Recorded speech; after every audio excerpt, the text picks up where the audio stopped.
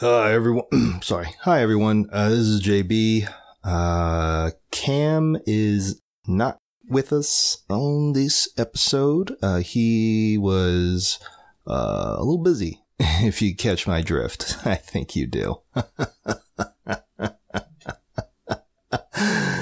No, he was babysitting, is what I'm getting at. Yeah, so this episode is going to be a very extended interview. Interview's a very loose term. It's basically just me and my friend talking at each other like we normally would. His name's Aaron Connolly. Some of you probably know who he is. I would hope so, at least if you're listening to this podcast and read comics. But yeah, we basically just shoot the shit, talk about what he's working on, his process. I mean, probably, I kind of don't really remember what we talked about. If it's anything like our normal conversations, it's probably just absolute dumb dog shit. So apologize in advance if you are not into it. I don't blame you. Man, this is so weird. I'm like talking to myself into this microphone, and it's it's like a kind of an existential dread that I'm really not into right now. But anyway, so yeah, Cam's not with me, unfortunately. But if you want a little piece of Cam for yourself and you're in the Los Angeles area, you should go check him out. He will be at LA Zine Fest this Sunday, May 29th. Please go give him your money. Give him a high five. Give him support, love, admiration, all the good things. Make him a card. Write a note for him. Bake him some cookies. I'm sure he'd appreciate that. Yeah. It's going to be at the Helms Bakery District, I believe. I don't know. They move the location every year, and it's hard for me to keep track. But yeah, Chicago Zine Fest was last weekend. The whole Gutter Gang was there. And we will be, in the next episode, we'll have a more in-depth breakdown of that whole show. It was a great time, as it always is. We want to thank everyone that helped coordinate and organize that event. They busted their butts as per usual to make sure that everything ran as smoothly as possible. They really, really do try to put on the best show for everyone, attendees and tablers. So big thanks to you guys and gals and, non-gender specific terms. But yeah. You all are great. Shout out to Mike Centino, who is now famous. I believe he will be missed. He's a big movie star now, so that's pretty cool. Shout out to everybody that came by our table. But yeah, we'll do an in-depth review of that on the next episode. Cake is coming up too, so we'll have a breakdown of that after that happens. We got a lot of catching up to do, so, apologies in advance. But yeah, enough of that. Let's go on and get to the interview. Enjoy. Okay, bye-bye.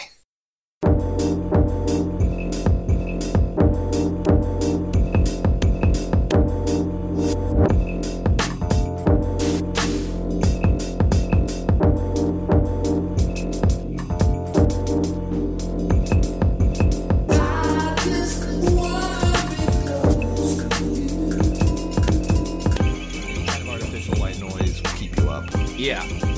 Unless I'm just drunk. Okay. I'll sleep once I start drinking. I'll sleep through anything.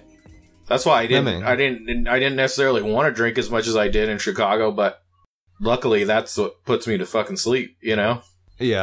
Oh, I'm sure that was a hard decision to make in Chicago. Drink a lot. I mean, I came back and I felt like I needed a fucking vacation from my your vacation. I feel like that at every convention. Yeah. Because you think, because I have to take out time and go off for my day job. So everybody, when I come back, all my coworkers ask me how my vacation was. I was like, well, it wasn't really a vacation. No, it was work. It was work. Genuinely work. Yeah. I mean, I had fun, but I'm tired. Yeah, it's more fun than your average work day. Sure. But it's still exhausting to have to like talk to people for like, what? 8 to 9 hours every day, and also be drawing, and also trying to be friendly to the people who don't necessarily want a drawing. They just want some product from you, Yeah. Well, then also, you sometimes you are walking the floor a lot too, or you're standing. A lot of people I notice will stand at their table if they're not like a big name artist and they're not constantly having people at their table. Usually they will stay on their feet because they know that will, the likelihood of drawing traffic in is a little higher. People will just be like, look, there's that standing guy. Let's go talk to him. Kinda, yeah. If you're just like randomly browsing down the aisle, and there's somebody that's standing and actively engaging with the people that are walking by, and then they're more likely to look at the table rather than. Or you're Alexis Zarette and you're just never at your own table. Well, that's the highlight of that is if you're not a known name. Right. Right. Like if you're not in Artist Alley, if you're not, like, let's say Heroes, for example, if you're not in Indie Island, you pretty much, like, it's assumed you're not going to make a whole lot of money. Or you're just not going to get a whole lot of traffic. Most of the traffic is concentrated around Indie Island. So you'll see a lot of people just kind of standing and trying to get people's attention. I remember the first year I did MegaCon, there was this guy, and he was at the table next to ours, and he was like, not only was he standing, but he was just like hollering at like every single person that like walked by. And he'd be like, yo, come over and look at my comic. It's awesome. You like really need this comic. He was like a car salesman. Yeah, or a carnival barker. I'm like, get out of here, dude. Like, if you need to beg people to buy your comic, like, maybe you need to rethink some things. Sure.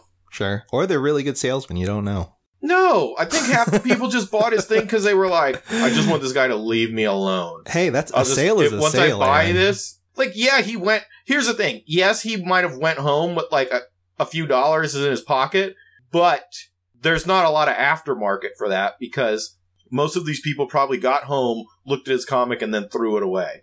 Oh, if it sucks, there's nothing you can do to help that, sure. But if it was good and it got there, if that was what got, his foot in the door in terms of their attention, and then they pick it up and they're like, oh, actually, this is good, or, oh, I actually really like this. And then they show it to someone else, and they show it to someone else, and then that person, et cetera, and so forth. Yeah, but I'm pretty sure his thing was no good. Sure. I get that. And usually the people that bark the loudest are the ones making not so great stuff. I get that. Yes. But what I'm saying is that if it was a good book, and they do make good work, and they also use that same approach to sales, yeah, that's a win, I would say, right? In what way? In that he got his work or her work into the hands of people, and if it's good and it stands up, right? If it's good, right. Well, I feel like if you're good, you're not going to have to do that. I disagree with that. No, come on now. Well, if you're good, like, people are going to come over and just look at your stuff because you're good, Like, especially understand what you're for the saying. angle of like, is this something that appeals to me rather than I'm just shoving my comic in anybody's hand, whether it appeals to them or not. Mm-hmm.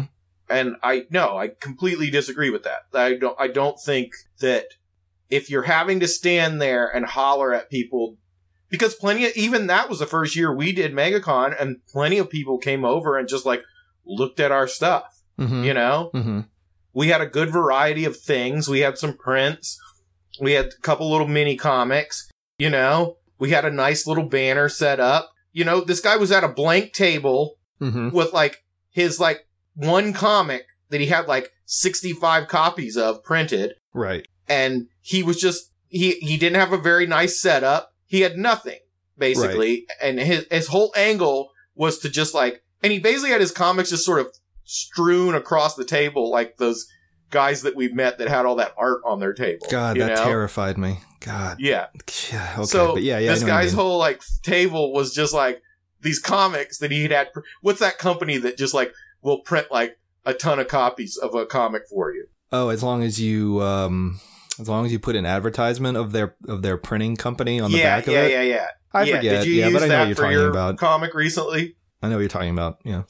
Did you use that for your little ash can you did recently? No. I used have always used, in terms of like printing ash cans, I've always used RA Direct. Oh, okay. Yeah. So his comic had like an ad for the printing company like on the inside of the like back page. Yeah. And like I said, and he's just like standing there like hollering at people to like come over and like look at what he's got, you know? I even saw him like put his arm on people's shoulders and stuff. That's weird.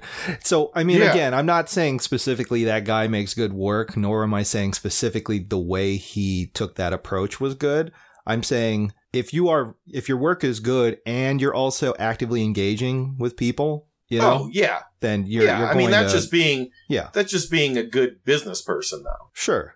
But also some people just it'd be aren't like, good at that. That'd be like if Katrina didn't say hello to people who walked into the comic shop, or asked them like what they were like looking for today, if they needed any help, right. Right. That's part of that angle for sure. Sure. I mean, I would say that's baseline. Acknowledging the other person is baseline. What I'm saying is like actively being able to sell your work to strangers and being like, hey, you should check this out. Or, hey, I think you might like this if you like X, Y, and Z, like a lot of artists and writers don't really know how to do that. Or are, kind of like, I remember the first time when I tabled with you, I don't think most humans know how to do that. It's not even writers and artists. I think that the human race genuinely doesn't know how to. Dude, I went into to a taco place the other day to get some empanadas. This guy was like, before he even asked me what I wanted, he just like stood there and like checked his phone to see if he had gotten any new text messages. Sure. Or somebody had commented on Instagram before he went like, what can I help you with, sir? Okay. You know what I mean? It's like, I cannot tell you how many comic book stores and record shops and just places like that I've gone to across this country, and that people just genuinely don't know how to just say, hey, how are you doing today? Can I help you with anything? Yeah. I mean, I don't know. I don't know. I when I was tabling with you, that was the second time I'd ever tabled at any convention. So it was still relatively new to me. So I didn't know how to do any of that. And I don't know. You just have to learn while you're on your feet, right? Like it's just. Oh yeah, comes with experience. Yeah, for sure. I mean, like, don't get me wrong. I'm not saying like, but I mean, if you're running a business, like even if you're going to these conventions, maybe stop and talk to like some other person. How easy is it to just like put on Facebook and go like, hey guys, never done a convention before. Anybody got any good tips? Mm-hmm. Or anywhere, Twitter, whatever you're using. Hey, you got any good tips? And learn, and I'm sure everybody will shoot something out. I mean, somebody might shoot something out that makes no sense at all, of course, but there's always going to be somebody who's going to be like, just make sure you're friendly to people, talk to people, make sure you greet every single person that looks at your stuff, no matter whether they look like they're just a browser or they're genuinely interested. You know what I mean? Yeah. If you are doing a commission for somebody, make sure that you raise your head and say hello. And, it's a little different than a business. You don't want to really ask them if they need any help with anything, because that's a little strange at our tables. I'm going to have to do that next time. Is there anything I can help you with? Were you looking for the new issue of Major X? Because I don't have it. I don't have that. This is not a comic store. I will happily draw you a commission of Major X. Right. But I unfortunately do not have the new copy of Major X. But yes, I mean, just, I think that's genuinely, like... Dude, I'm not gonna. We're on a. Are we record? Are we actually? We've been recording, yeah. Oh, this is like Mark Maron or something now. We won't use any names here, but I mean, I can bleep it out. It doesn't matter. Yeah, no, I mean, I know better, but I'm just saying I won't use any names. But I've gone over to dudes' tables who are like, I mean, not big time, but genuinely known people who acted like I was a pain in the ass for coming over and making them talk. Yeah, sure. Well, I mean, again, I think that comes with this assumption that because your name and you're so used to having people come up to your table actively and you really don't have to put any effort in drawing people in it anymore. Like you're kind of past that stage. Some people have that mentality and they feel like they're above it, even though they're at a comic convention. I mean, I was the only person standing at his table at that moment. That's what I mean, though. Yeah. Yeah, that's weird. It wasn't like he had a line that I had to get through to go talk to him.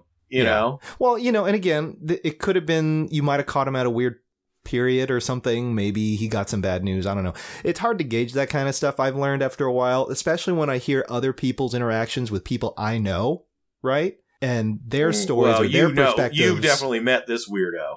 Okay, We've seen him in the background. Okay. Well, you can... Right. But what I'm saying is like, people's descriptions of their interactions with people that we know might be different from our own understanding of what we would assume an interaction with them would be like. Oh, sure. Sometimes you're always going to piss somebody off no matter what. Sure. You have something, you're in a weird headspace in like literally within 10 seconds of a day. And that's the moment when somebody tries to ask you a question and it rubs you the wrong way. You know what I mean? Well, like it's just I try my hardest to never let anything rub me the wrong way. I understand that, Aaron. But what I'm saying is like, it happens, right? There's just sometimes you just catch the person at the wrong time and it happens. I try to be really good about that at conventions. Like, I try to be really good. Of course like, don't get me wrong. Like, there might be a time when something comes out of my mouth because I'm just, like, hungry. Sure. You know? Yeah. That's what I mean, though. You're not thinking about it, and you're not actively trying to be mean. There's no ill will towards those types of snap decisions or whatever. I'm just saying it happens, you know? Yeah. But try your best to make sure it doesn't happen. Of course. Right. Yeah. The baseline is don't be a dick, and I think... Right. And I feel like if you are getting to that point, maybe you should just go step away from your table for a little while. Yes. And, go get yourself a hot dog. Yes. Or go get yourself a veggie dog. And, maybe even step outside and get some air. Yeah. I remember, what was it, a couple years ago at New York, when we did New York, we had been out a little too late the night before, and I needed to knock out a Batman commission, and I actually just left my table and went and did like a Batman commission for somebody at this like table that was like behind the scenes, Yeah. Because I just didn't want to. I wanted to, A, make sure that commission looked really good. And B, I also wanted to make sure I didn't, say anything stupid to anybody,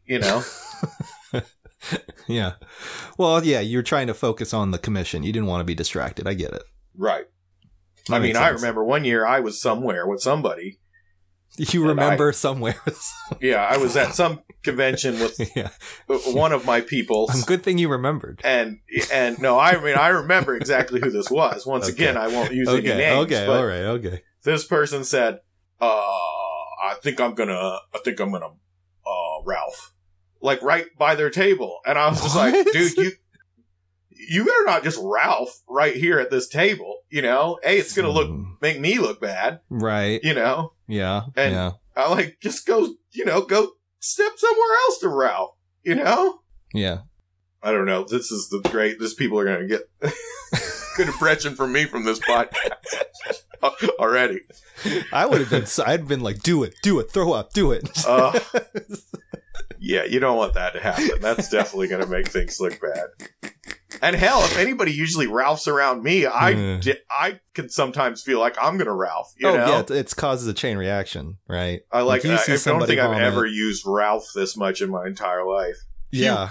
Vomit. Maybe when you were describing the Muppets movie. Yeah, right. Your favorite Muppet, Ralph. He's a pretty good Muppet, though, isn't he? He's the best Muppet. Yeah. He's a dog and he plays piano. Like, what's there to not like about that? Yeah, and he always seems like he's like pretty chilled. He's nothing really upsets Ralph, right? Yeah, Ralph is like clearly supposed to be like a black pianist blues guy. Mm-hmm. Like, how can you hate that? Yeah. I want Ralph to be my friend all the time. Right. He would be a chill roommate. This just generally boils down to be your best at your table, especially if you want to move books and you want people to come see you again. You know? Well, and I mean, the focus again, I think, would be if you're not a huge name, because I think it's easy to lean on that. I think huge names should do the same exact thing. Again, I'm not arguing with that point. I'm just saying, it's more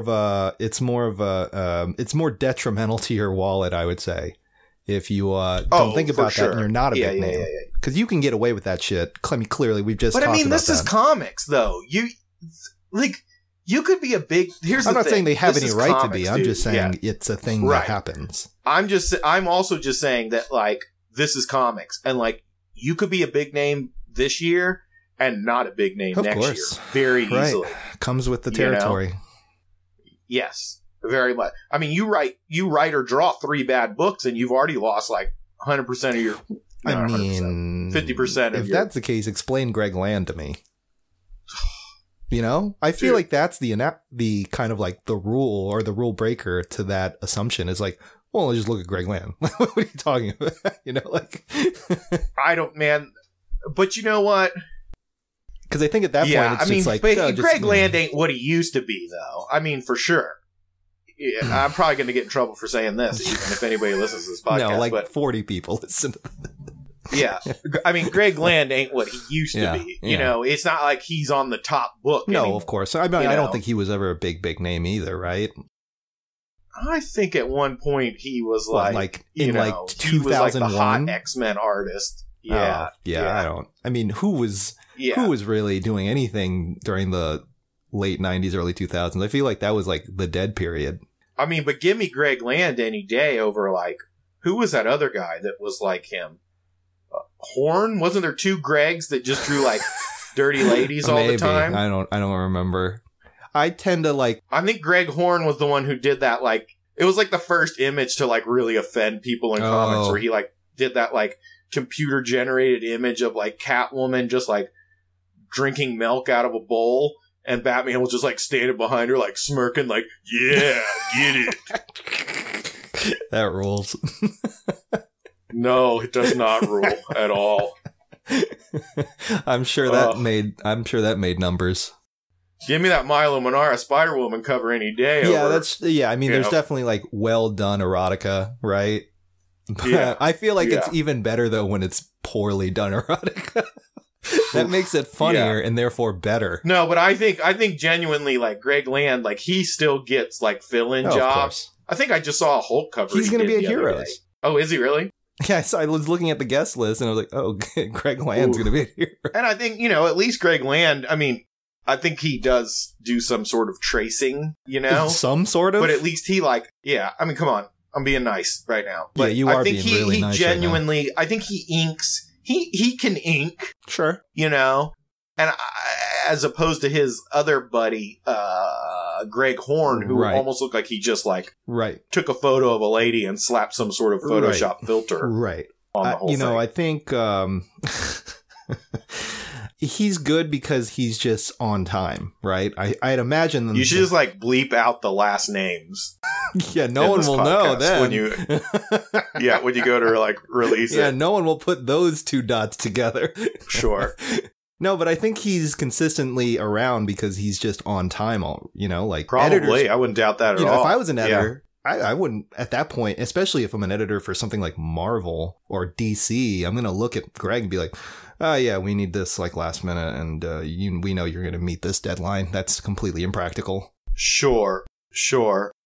I feel like Katrina got a little more introduced though than I did. We're just going to roll right in. She did, but that was because Cam was there, and so there was no context for Cam in that conversation, so that's why that happened. Whereas it's just you and me. We don't need to introduce. I don't need to introduce you to me because I know you. That's just. Hey. Yeah. Hey, JB, this is Aaron. Oh, hey, Aaron. Nice to meet you. No, I'm thinking that's you talking to yourself. Hey, JB. Hey. Hi. Oh, hi. What's up? Hey. And this is Aaron. Oh, hey. Nice to meet you, Aaron. Aaron, are you drunk? You just you don't even have me on the podcast. You just completely do a voice for me the whole podcast. It's just defamation, basically.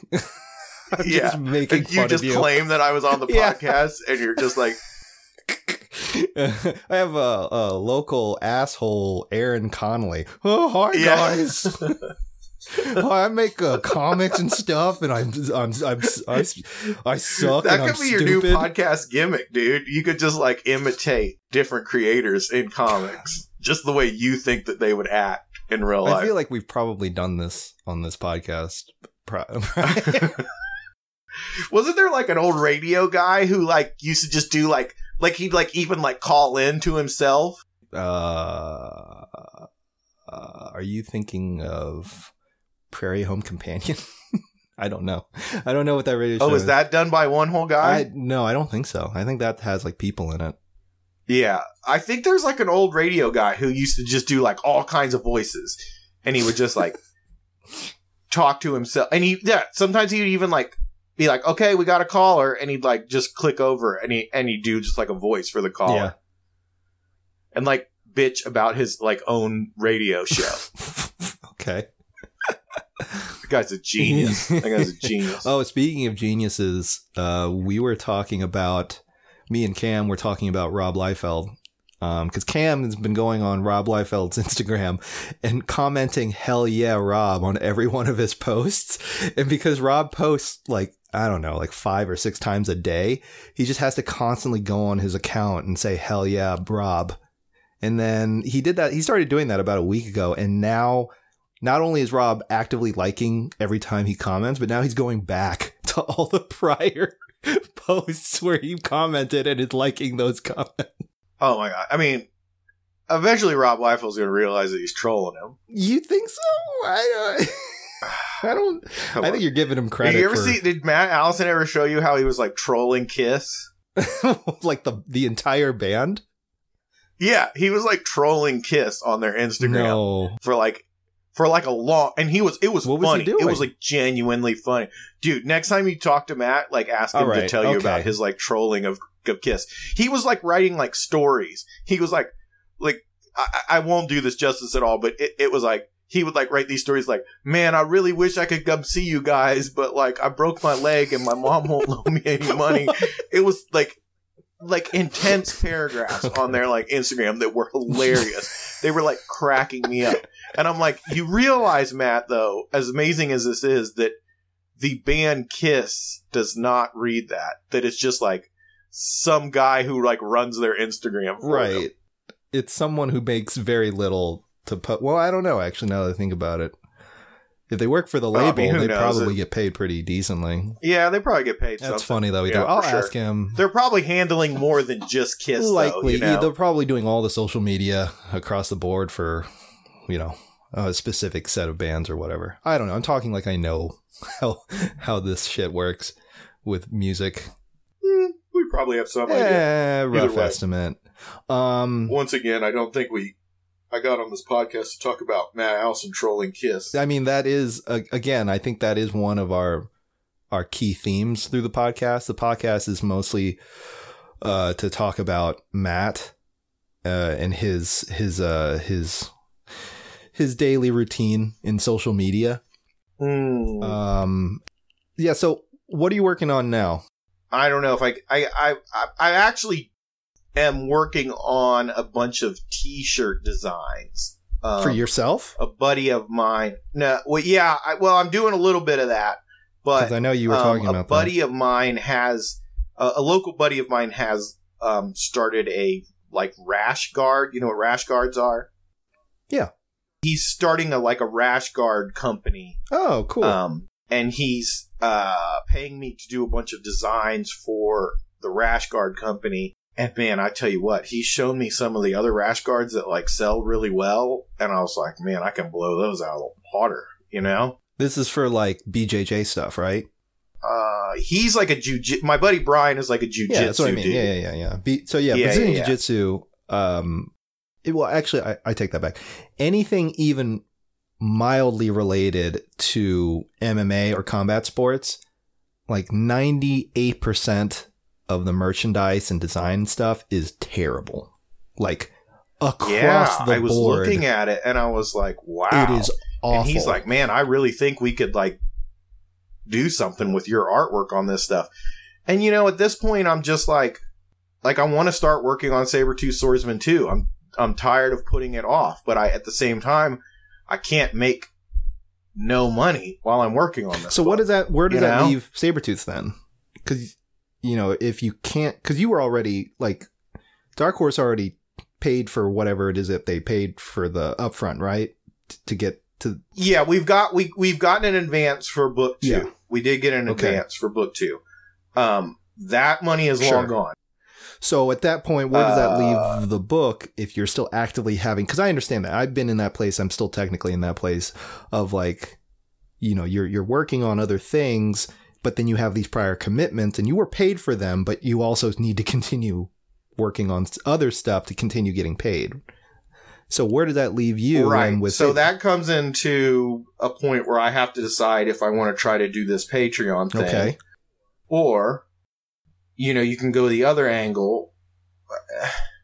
Listen, I don't have a real problem with Patreon. I think it's maybe works for some people. Yeah. On some level, to me, it feels a little bit like I'm begging people for money.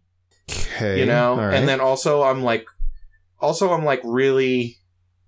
I feel like really bad if I started a Patreon and like nobody gave me any money for it. Okay. You know what I mean? I feel like a real chump. You know what I mean? I get it. Okay.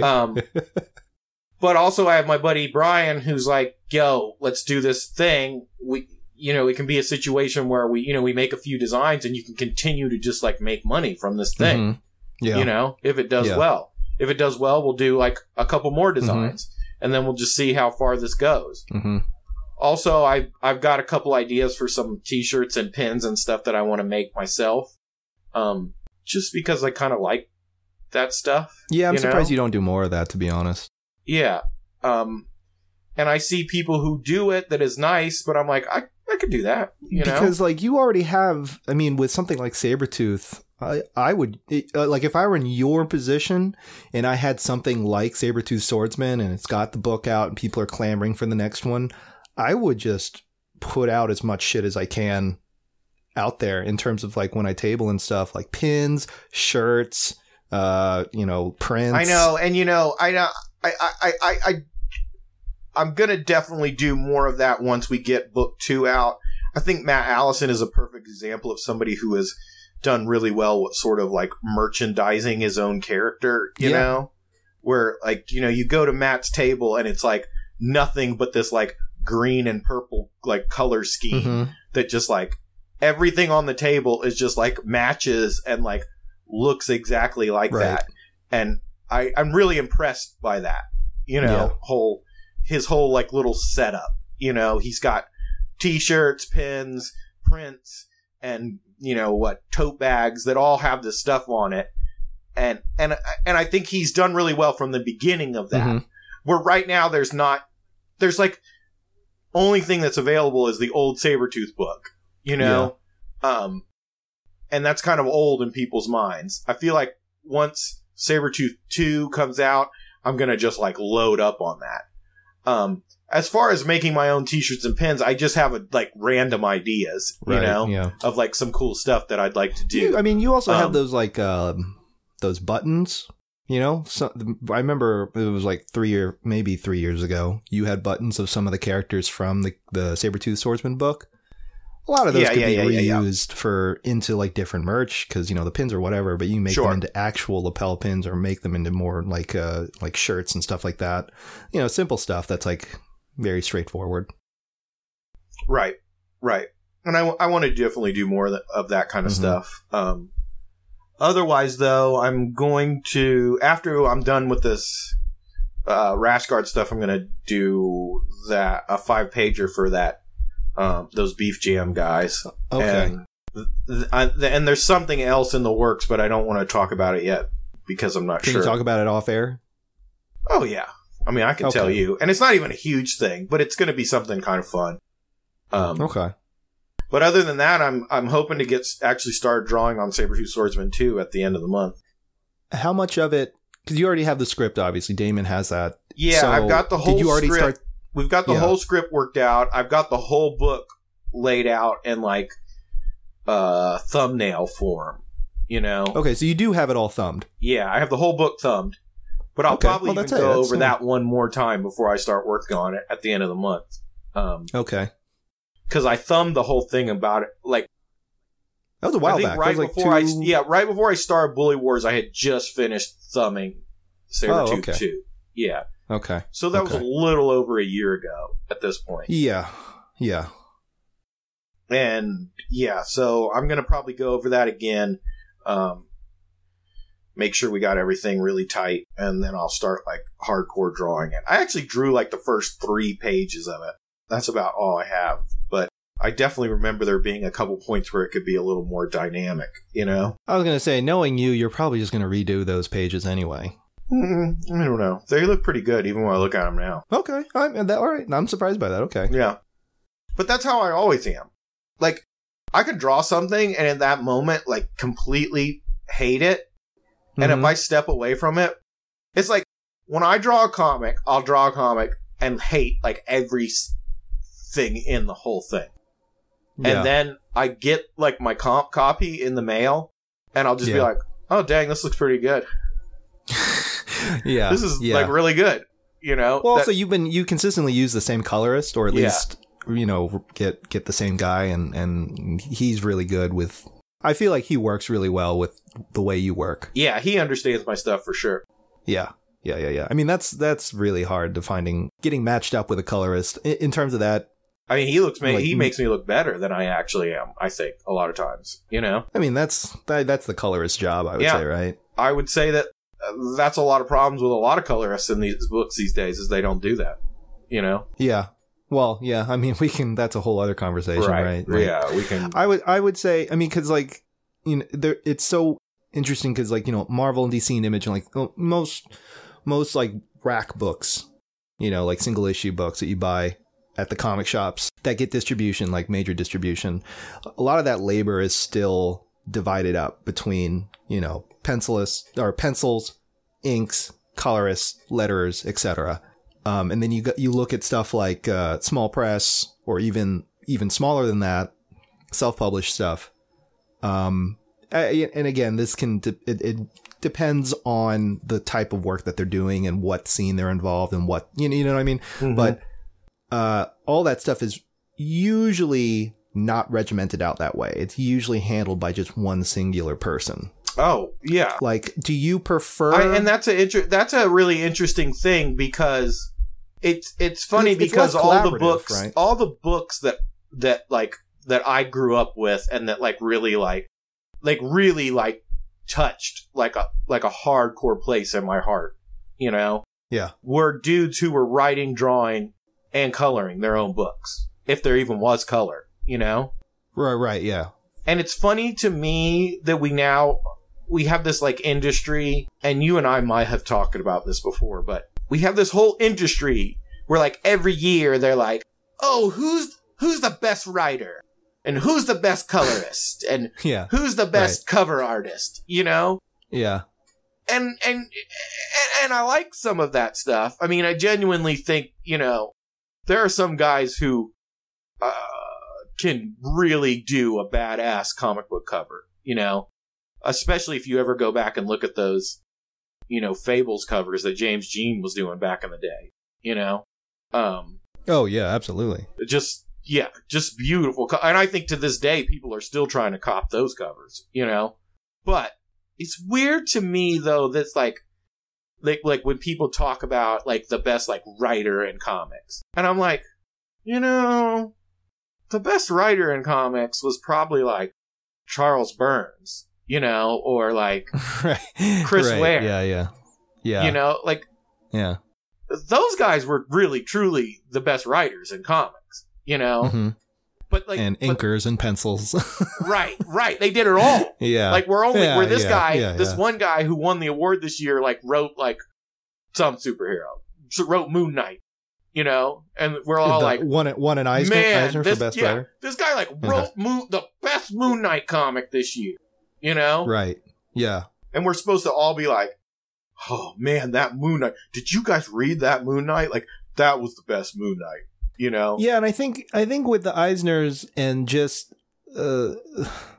like that field in general, I think they understand that because it's more of this industry thing where it's kind of accepted as things are being divvied out, like the labor is divided up that way, just because it's just part of that process, because it's seen less as like an art form and more as people making a product. Right. So it's like what? Like, so who was the best drone this year? Well, no, because think about the Academy Awards, right? Yeah. But I just think that it's just very strange because, you know, like, here's the thing, like, an issue of Love and Rockets probably came out this past year. But, like, will that be on any of these, like, best writer lists? Probably not. And I think that a lot of that has to do with the fact that the Jimenez brothers are them. Like, they're already a name. Giving them an award at this point seems like, I don't know. It seems weird. But if they genuinely did write, like, even if the one issue of Love and Rockets came out this year was, I know like, what you mean, though, yeah, 20 times better than anything anybody else in comics wrote. Like, We're supposed to just not give them an award because we already, like, love and know them and worship the ground that they walk on? I honestly don't understand the selection process for the Eisner, so I couldn't really comment on that. Same with, you know, Ignatz or any comic. Well, I know how it award, works. Whatever. I mean, I know exactly how it works. So shed some light on that for people that me don't know. All right. So the Eisners, like, do their thing every year, but I don't know. Maybe I'm not supposed to talk about this. Who knows? What? Is this industry secret? You're required to not talk about it? I don't think many people know that this is the way that it works. But so the Eisners, like, reach out to all the different companies, right? And the companies are like, the Eisners are like, so what do you guys got? So Dark Horse will be like, here's the 5 books this year that we thought were, like, the best books that we did, you know? And then the Eisners will go to the Image and be like, what do you guys got? And the Image will be like, these are the 5 best books that we got this year. And they'll do the same thing with all these big companies, you know? And whoever else is involved, you know, Boom Studios. Sometimes maybe there's an offshoot company that ends up getting involved and can maybe submit, like, 1 or 2 books. Yeah. Then the Eisners will go through those books, and then they'll pick from those books. You know what I'm saying? I don't know how they exactly do it when it comes to, like, pencilers and inkers. It might work kind of the same way. But yeah, I'm pretty sure that's pretty much how it works. And that's what I've read and what I've heard in the past. Could be a little different now. I try not to blow a lot of smoke out of my ass, but I'm pretty sure that's pretty close to how it works. Okay. Huh. I mean, that sounds about right.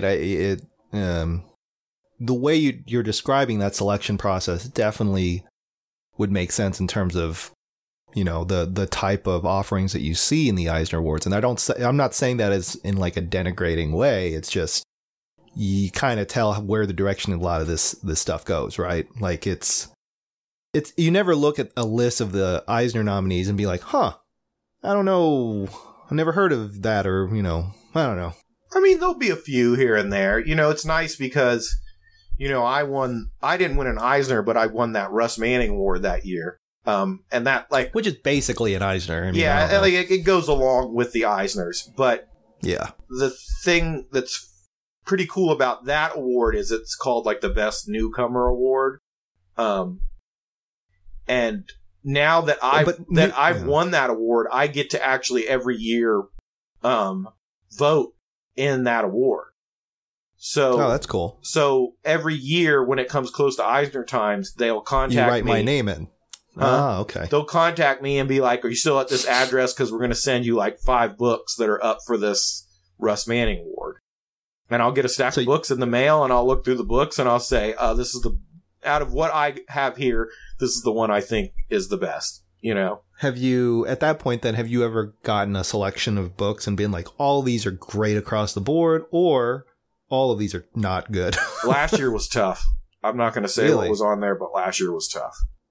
Tough in what way? I did not know what to vote for. I was really, really like, woo. You know, but I ended up voting on something, and I don't think I even voted on one, so that didn't even matter, you know? Yeah, right, yeah. I mean, I don't really understand what any of that stuff means in the long run for people. It's a popularity contest. Sure. You know?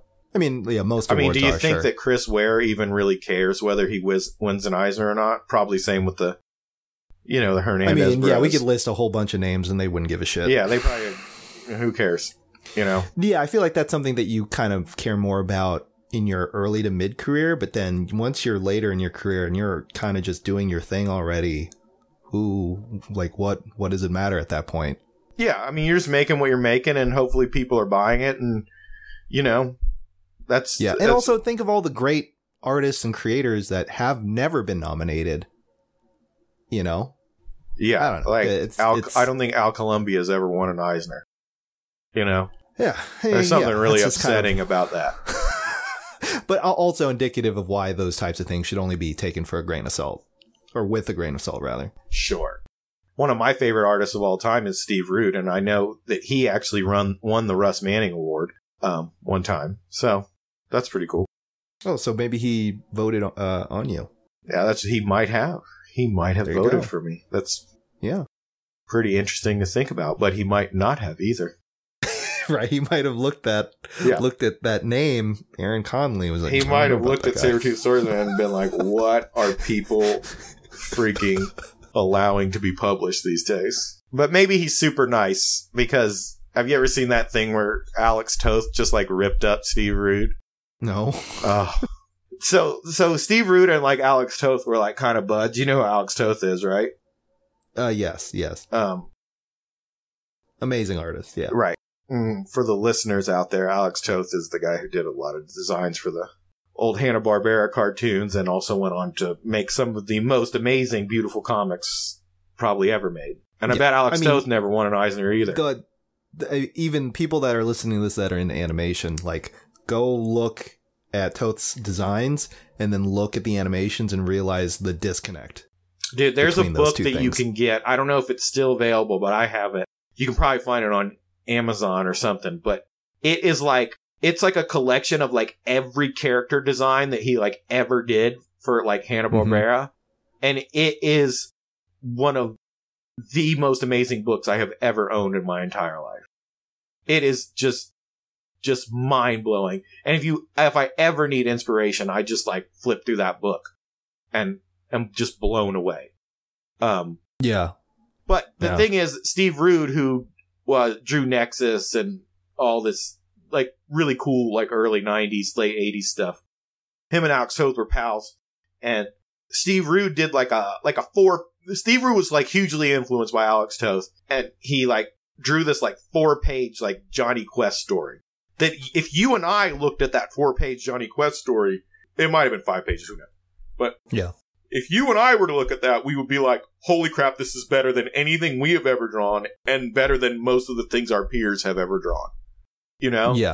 Yeah. Well, because he was a huge Alex Toth fan, and because Alex Toth worked actually, I think, a little bit on Johnny Quest, he like sent Toth this like Johnny Quest thing that he did in the mail, you know? Yeah. And Toth just wrote back to him and just like tore up like every panel of like every page and just told him like exactly what was wrong with like the whole strip, you know? Yeah. And you're just like, dude, that guy's... But was he right? I've never like read it in detail. I've read bits and pieces here, and you know, it's hard for me to read it because, like I said, Steve Root is like one of my big inspirations, and because they can both be right. They could both be right. Make a great comic, and then Toth could have been like, "This is how you make it better." Sure, but this was after it was already been published, I think. Of course, I mean, right? Yeah. Yeah, I mean, the thing was that, I mean, the ending of the story was I heard that Alex Toth was kind of a grumpy bastard just in general, you know? Sounds like every cartoonist right. Since the beginning of time. That's because we get no respect and we get no money. Yeah. But we, like, work hard. But then if you do get a lot of money, it's because you did something that's not even comics. Oh, yeah, right. Let's not even get into that whole... Yeah, this podcast goes into that, like... 30 times an episode, so we don't really need to touch on that. I mean, give me that money though. I'll let Michael Bay make any one of my creations into a movie. Yeah, whatever happened to because I haven't really been paying attention to the new. I've just been so busy, but Andy's show, the Ninja Turtle run, I don't know. I think it's doing pretty good. I hear it gets good reviews, and okay. I was worried there for a moment. See lots of toys at the toy store. I don't know if that's a good thing or a bad thing. You know? Okay. I was worried for him because a lot of people were hating on it. I've been meaning to sit down and watch it, but I've actually been rewatching Adventure Time. Okay. Didn't that end? Pete and Pete. Oh yeah, 'cause you have my DVD still. Did you get both seasons or just season 1? Yeah. I snaked both seasons. Okay. It's funny because I told Clifford that story when we got back in town, and Clifford was like, I had those DVDs. You could have just borrowed mine. Of and course I was like, he did. Oh, dang it. I didn't even know why you grabbed them. It was just like... I was at the door, and I saw them, and I was just like, oh, man. Because, they're, like, super expensive to order online. They are now? Right? You can't watch... They're not streamable? No. Pete and Pete is not streamable. That's bizarre. And you can watch it on YouTube, but all the quality is, like, really freaking terrible. Oh, okay. Yeah. Like last Halloween, I watched like the Halloween episode just because I was like itching to see those kids with the pumpkins on their heads, Oh yeah, Halloweeny. But the quality is so terrible on there, man. Yeah. Okay. That was a good show. It is a very good show. Yeah. Either way, what do we want to talk about? Do you want to ask me some real interview questions? I did ask you some real interview questions. I asked you about your book. I asked you about what you're working on. We talked about con stuff. That's kind of relevant. Yeah. What else do you think your listeners would like to know from me? How big is your penis?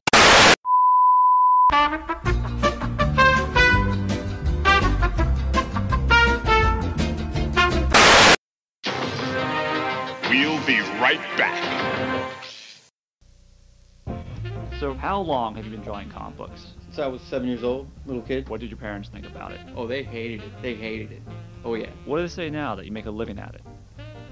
I don't really make a living at this. And you create G-Man? Mm-hmm. What is this drawing of? This is the cameraman. And what's this right here? This is the camera on top of your head, which will record this parody commercial. So, Rob. Chris. Have you had any formal art training? No. Just a lot of imagination, I guess. Pretty good fit. To be honest with you, I draw in sweatpants. Learning to fly. Now, back to our program.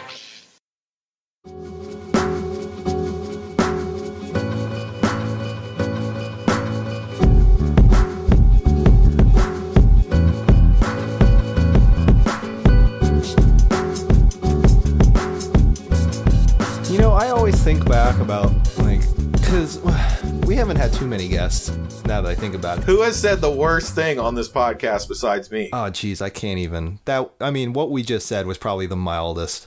Oh, that's to be honest. All right. I mean, the show is called Gutter Boys. I don't, Yeah.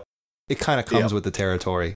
No, I was going to have Tony Moore on an episode, and then I forgot to follow up with him, but I don't think he would have given a shit if it got really weird or gross. If anything, I think he's way more open to that than most. I've never met him. That's weird. Well, actually, you know what? Now that I think about it, he doesn't really do many cons, so that makes sense. That makes sense. He's a really nice guy. I've heard his convention is really fun though. The one that he runs himself, right? He used to run it. Doesn't he run one? Him and his wife Kara do it ran. Anymore? Yeah. They stopped running it because it was just not. It wasn't making as much money as they'd hoped, and I think it was just I think they were losing more money than anything. I'm not really 100% sure. That's actually, that convention is why I know him, really, outside of right. That's what I thought. I think Alexis told me that was a really fun convention. It is. It was a very fun show. It was similar to Heroes because a lot of the same Heroes people were going to that event. Yeah. So it was it was like a Heroes Part 2. I think that's near where Neil lives or something though. Where was that convention? Was it in Cincinnati it was or something? Technically northern Kentucky, right across the river from Cincinnati. Maybe I'm totally wrong about that. No, you're right. That's because the Out of Step Arts people were always there. There you go. Yeah. Probably had something to do with that. Yeah. And it was usually about a week or two before SPX. Yeah, that's what I thought. So it was a nice little cushion event. Yeah. Right. Which, now that's gone, I'm starting to do SPX. Now SPX pretty much takes that slot. So it worked out, I guess. Not for Tony and Kara, obviously, but yeah, that show was really fun though. And honestly, I got to know a lot more people at that show than Heroes in a lot of ways. That show is where I really got to know Andrew and Andy Bellinger and Evan Dorkin. And who else? Oh, and I met, oh boy, I do this shit a lot on this fucking podcast. This podcast should be changed to shit JB can't fucking remember for the life of him. Oh my God. I listen to this podcast and I'm just like, why does JB even have a comics podcast? Because I listen to it and you're like, it doesn't sound like you really like comics. Yeah, it doesn't seem true. like you really know much about comics, to no, be that's honest. not true. That's not true. We both know that's not true. You know, like, your little scene, which is cool. And you know, like... I mean, yeah. Yeah, you know, more about that. But when it comes to, like, talking about just, like, normal comic, you're just like, why do people even read this stuff? And I'm just like, JB, you have a comics podcast. Well, comics is a very broad term. Yeah. It's like, there's different comics for different people. We're like your buddy... he's like, Cam. I go to the comic shop every week. I love comics. Yeah, Cam is the balance. He's the counterpoint to me. That's why it works. No, you guys need like a third person who's like somewhere in the middle. Oh, that's Dylan. I don't know. Dylan. Yeah, so I maybe only listen to one. He's Katrina's with him. friend. Katrina used to be friends with Dylan back when they lived in Salt Lake. You guys just need to have Katrina like back on like all the time. I feel like she's like the middle. Love that. She's like the middle in between you two guys. You know? No, I would say she's way more optimistic than me and Cam put together. Maybe. Not anymore, though. We won't get into that. That's true. Fair enough. Yeah. Anyway. What was I going to say? Man, you threw me off. Oh, you were saying about how you forget everything. Yeah, and now I just forgot the thing that I forgot about because... Yeah, God damn it. No, JB, it was something... JB's like, I don't really like comics. I don't know much about comics, and I'm also tired all the time. Yes. Well, that's what happens when you have a full-time job and you're working 40 hours on top of that. So, what was Prison Pit? Johnny Ryan. Yeah. That's right, because his first and last name is just two first names. Oh, yeah. Did you meet him there one time? Yeah. Oh, that's really cool. Yeah. It was super casual, and there wasn't a ton of people, and he didn't have anything except. But he was just like there. He was just there tabling, and he had his own table. He had like some highlighter and ballpoint pen drawings that's he did amazing. In his office. He had like a little stack of drawings that he did. He explained, "Oh, these are just drawings that I did at my office." Did he say why he didn't even have any books though? No, he didn't explain that part. He said he had these little stack of drawings that he did at his office at Nickelodeon, which means most of his day is just him in an office at Nickelodeon studio, and he's just drawing these ridiculously stupid drawings with his office supplies. Well, because he was like the showrunner. He was like him and Dave Cooper were like the showrunners of that pig, goat, banana, cricket thing. Exactly. Yeah. Which I guess he's not doing a whole lot. Yeah. Dave Cooper and him were. But you got to think when you're like a showrunner for something like that, you're probably a lot of you probably sit in the writer's room. You guys come up with an episode. Sure. Well, yeah. Then you maybe go back to your little office and like maybe do a character design or two for the day. Yeah. Or like maybe also like approve a couple things. Yeah. Maybe on Wednesdays you have to go like the editing room and like make sure that episodes are like edited correctly, or the Japanese team that actually animated it and did everything right. Right. Or like the Korean team that did the coloring. Right. Yeah. Right. And after that, you're just like, well, that's my day. Yeah, I think I used to follow. Hitler. Here's Hitler ejaculating into a mug that says my Jews. Favorite one that he did recently was did you see that movie that came out that what's called it was like a Jack Black movie, and it was called A House with a Clock in the Wall. Oh yeah. That was the name of the movie. But Johnny Ryan just did this illustration, and he wrote The House with a Cock in its Balls. Excellent. It was just an illustration of a house with a nutsack, and the nutsack had a penis inside the nutsack. Excellent. Yeah, that sounds about right for Johnny Ryan. Made me crack up so much. Yeah. Oh, it's funny, Johnny Ryan.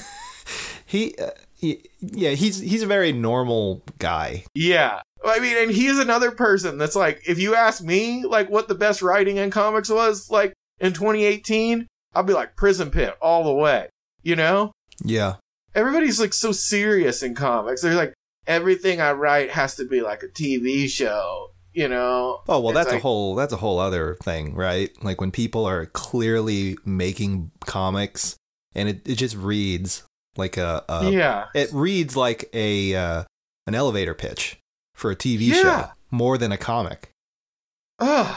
Yeah, that's symptomatic of the whole, you know, there's no money in comics. There's only money in TV and movie adaptations. This is like one of those ways to get to that point, right? So I get it. It's shitty, but you know, I understand why that exists.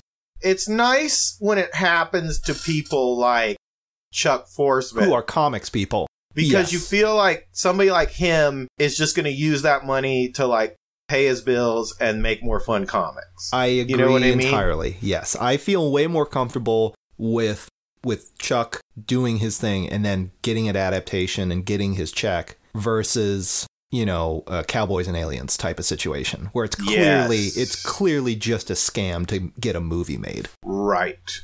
Right.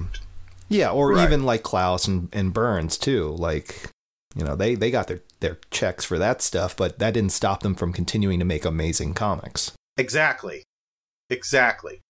Yes. And you know, I just said this to Matt Allison the other day. I was talking to Matt Allison on the phone about comics and just like how much of comics is just like a big popularity contest and how everybody like... Well, we talk about that a lot. Yeah, how everybody wants to be so cool and they want to be like the best artist or the best writer and like the most popular in comics, you know? But like there's an old quote from Dan Clowes. It's like, being popular in comics is like being popular at badminton. Right. You know, like, yes, there's like a bunch of like guys and gals out there who like love like what any one of us do, you know, and like they like know our name and they like follow us on Instagram or make sure they like buy all the comics that we put out, you know, and make sure they like come over and say hello at the shows. But like truly in the grand scheme of things, like we're just a bunch of nobodies, you know? Even the like biggest guy in comics. Like, did your mom know who Todd McFarlane is? My mom doesn't know anyone outside of like Michael Jackson and like whoever is doing a Korean soap drama. I mean, that says a lot though. I mean, she knows Michael Jackson's name. Yeah, but everyone knows who Michael Jackson is. Like, that guy was a phenomenon. He wasn't even a human, really. He was like... That's true. He was so untouchable and on this other realm that he could actively just fuck kids for years. And there was nothing anybody could do about it. Oh, so depressing. Anyway. Like, I couldn't... But, like, who do you know that's, like, kind of a cool person, but, like, doesn't really, like, know anything about comics? A lot of people. Yeah. Would they know who Todd McFarlane was? Probably not. Yeah. I mean, that's a crazy thing. Like, but like, who know? I mean, the only reason there's only one person that the most base sort of general population would know is Stan Lee. And he didn't even actively make comics. He was just an editor. No, he wrote comics. I mean, I really have a hard time calling him a writer. Well, I mean, he wrote comics. Like, he wrote the dialogue. I mean, whether or not he wrote these stories, here's a good... I see him as more of a figure. Stan Lee gets a lot of... than anything else. Stan Lee gets a lot of beef from us artists because we all love Jack Kirby. And Jack Kirby is, of course, the man. You know? There would really be no Marvel Universe without Jack Kirby. Sure. But if you read that book, Marvel the Untold Story, which is an amazing book, and like anybody even like kind of into comics should read that book. It's a beautiful, amazing book. It's called Marvel the Untold Story. Yeah. But there's a story in that book where John Romita Sr. talks about how at one time Stan and Jack both lived in Brooklyn where he lived. Yeah. So he would just hitch a ride with them every day. And he said in those rides home that Stan and Jack would be in the car and they would be talking about like what they were going to do next in Fantastic Four.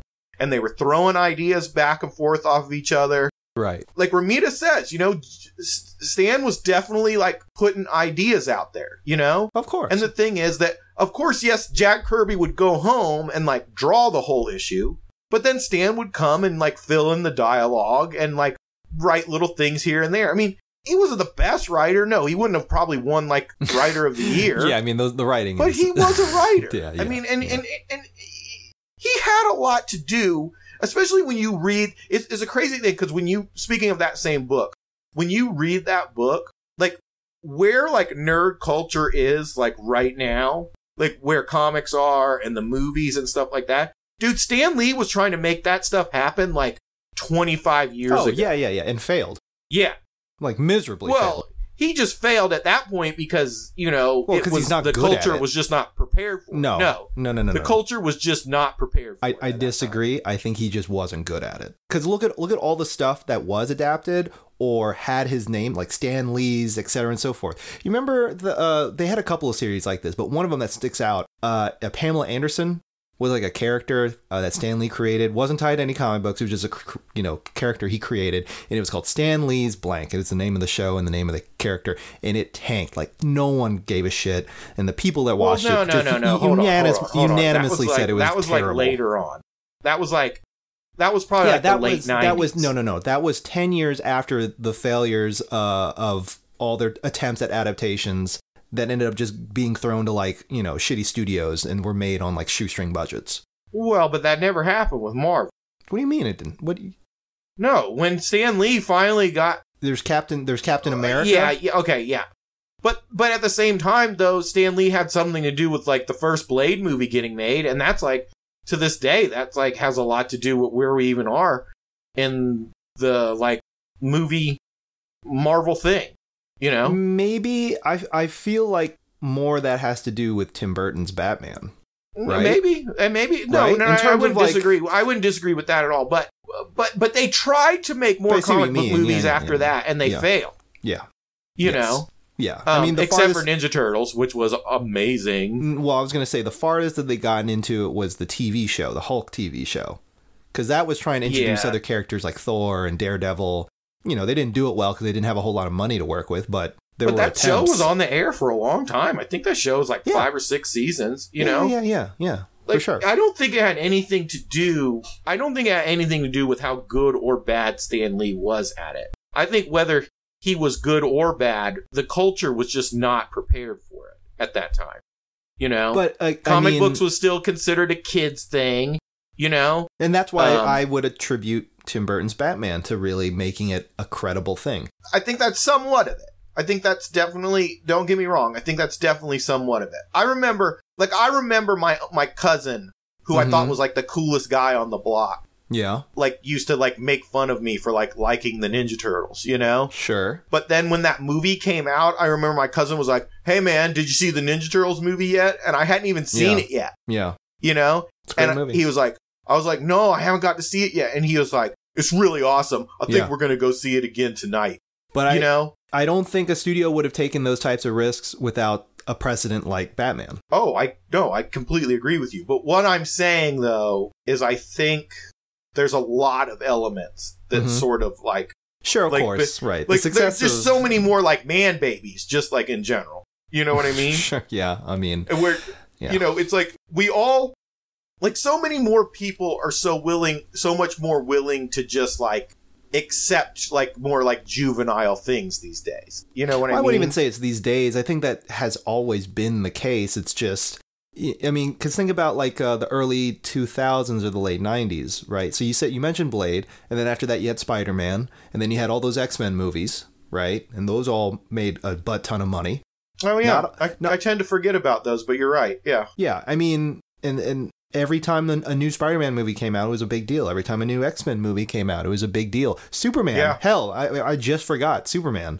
Like, those Superman movies predate Tim Burton's Batman movies, and those were seen as like legit movies, right? With a big budget, and people were going out to see them, even the shitty third one. Like, what is the first Superman? Like, I think it's like produced by Francis Ford Coppola, and it's directed by like Richard Donner, right? Who were big names in the movie industry at that time, right? I think there was always a willingness to watch and consume superhero movies. It's just, I think it was a matter of how that material was approached. Sure. And I'm not even talking, we got off track a bit. I'm just talking about like, just like nerd culture, like in general. I mean, I guess what the main point that I'm getting at here is I never thought Stan Lee to me reminds me in some ways of George Lucas. George Lucas is great as long as you filter his ideas through other people who know what works and what doesn't work, right? So like with Stan Lee, he had a bunch of great ideas. He also had a lot of terrible ideas. Oh, sure. But who doesn't though? Like, and a lot of that stuff just had to be filtered out. Really, truly. And a lot of that stuff just had to be filtered out. I can honestly say I cannot think of a single thing Charles Burns has done or touched that was bad. Maybe, luckily though, he's got like a good like sounding board, you know? Maybe, but I mean, again, I think that's somebody who, if that's the case, that's someone who knows their own shortcomings. I don't think someone like Stan Lee, or clearly not George Lucas, knows their own shortcomings. No, I definitely, I definitely think that Stan Lee's trying to constantly throw a lot more, or when he was alive, was definitely trying to throw a lot more things at a wall and seeing what sticks, for sure. But I am saying though, is I think also retroactively taking credit for stuff that he didn't create. But I definitely think that deep down, Stan Lee had a lot of passion for these characters and really liked these characters, of course, and really wanted them to sort of be in more hands than just like that general guy who walked down to the smoke shop every week and picked up a few comic books. You know what I'm saying? Or the local Walmart or whatever. You know what I'm saying? Like, he definitely thought that that comics and the characters and the creators like should be like, should be treated like movie directors almost, should be as popular as rock stars or like I said, the most famous movie directors, novelists even, let's use that for example. Yeah. And they just, and he just thought, why doesn't this world seem to like get how like big time this all this product could really be, And then it did happen, and luckily he got to see a bit of it before he died, Yes, I definitely think that I mean, Stan Lee was a businessman, and like you said, he was a bit of a carnival barker. Yeah, he took credit for some things that he probably shouldn't have taken credit for. And in the grand, again, the reason why I brought him up originally was he's really one of the few people that anyone can point to and be like, you could know nothing about comics and know who Stan Lee is. Yes, and that's true. I think that's more indicative of how good of a carny he was, of being able to situate himself in that type of position when really in the grand scheme of things. But also him being a bit of a carny was like why Marvel Comics exists to this day. Marvel Comics was this company that was called Timely before it was called Marvel Comics, and they were going to shut Timely. They actually did shut Timely down. Where Stan was like, I think he was like related to the guy who owned Timely or something. And he was like, "Yo, let me give this a new name and give it another one more shot," And the guy was like, "All right," his uncle or whatever was like, "You got it. I'm gonna give you one more shot. You could be the publisher now. You're going to be the editor. Like, you make it happen." And Stan went and, and here's a crazy thing. Like, Stan went and got Jack Kirby, where Jack Kirby was just like, I don't know what he was doing at that time exactly. But, like, Jack Kirby was probably more like us, where we're just like, we just want to like sit in our basements and like draw. No. Jack, well, in that regard, yeah. But Jack is very much a product of his time. There's never really going to be another person. No, for sure. But I'm just saying, like Jack never wanted to be a carnival barker, No, of course not. Yeah. He didn't. Right. He was a very no-nonsense guy. He, but like he made comics, and then he went and killed Nazis, and then he came back to the country and continued making comics. But like sometimes somebody like Jack Kirby needs a Stan Lee in their life. You know what I mean? Yeah. I agree with that. Them working together is the reason why we have all those things. It's just that, Kirby wasn't completely disillusioned by the whole thing, and also wasn't actively lying to himself about, the business and who's doing what. But sometimes to be a carnival barker, you got to be that kind of guy, Yeah, you have to be a scumbag. Yeah. He's a bit on some level, for sure. For sure. Yeah, I get that. This is like another realm that kind of correlates with my interests, but you look at someone like Vince McMahon from WWE. Oh, yeah. And the empire he created. Come on. If Stan Lee had muscles, he would be Vince McMahon. Oh, my God, yes. They were They're very similar in a lot of ways. I mean, Yeah. again, you saying he basically got the business from his family member or whatever. Mhm. It's a situational thing. It's not like he actively created this company from the ground up. It's the same thing with Vince McMahon. He got it from his dad, Vince Sr. And he was... Yeah, but once again, he was... I mean, were they going to shut it down? And he, like... No, but here's the thing, Yeah. though. Where his dad had very much developed this sort of... it basically what WWF was that Vince Sr. held was very much like a bigger name and a bigger promotion, but was very much restricted in that territory system, right? Where it's like, okay, we run the New York area, but all these other promotions run all the other regions and areas across the country. So we actively have to work with them either through some sort of organization like the NWA or some sort of league or whatever, some sort of like business agreement. Vince McMahon Jr. then came in and was like, no, I don't want that. I don't want any competition, basically.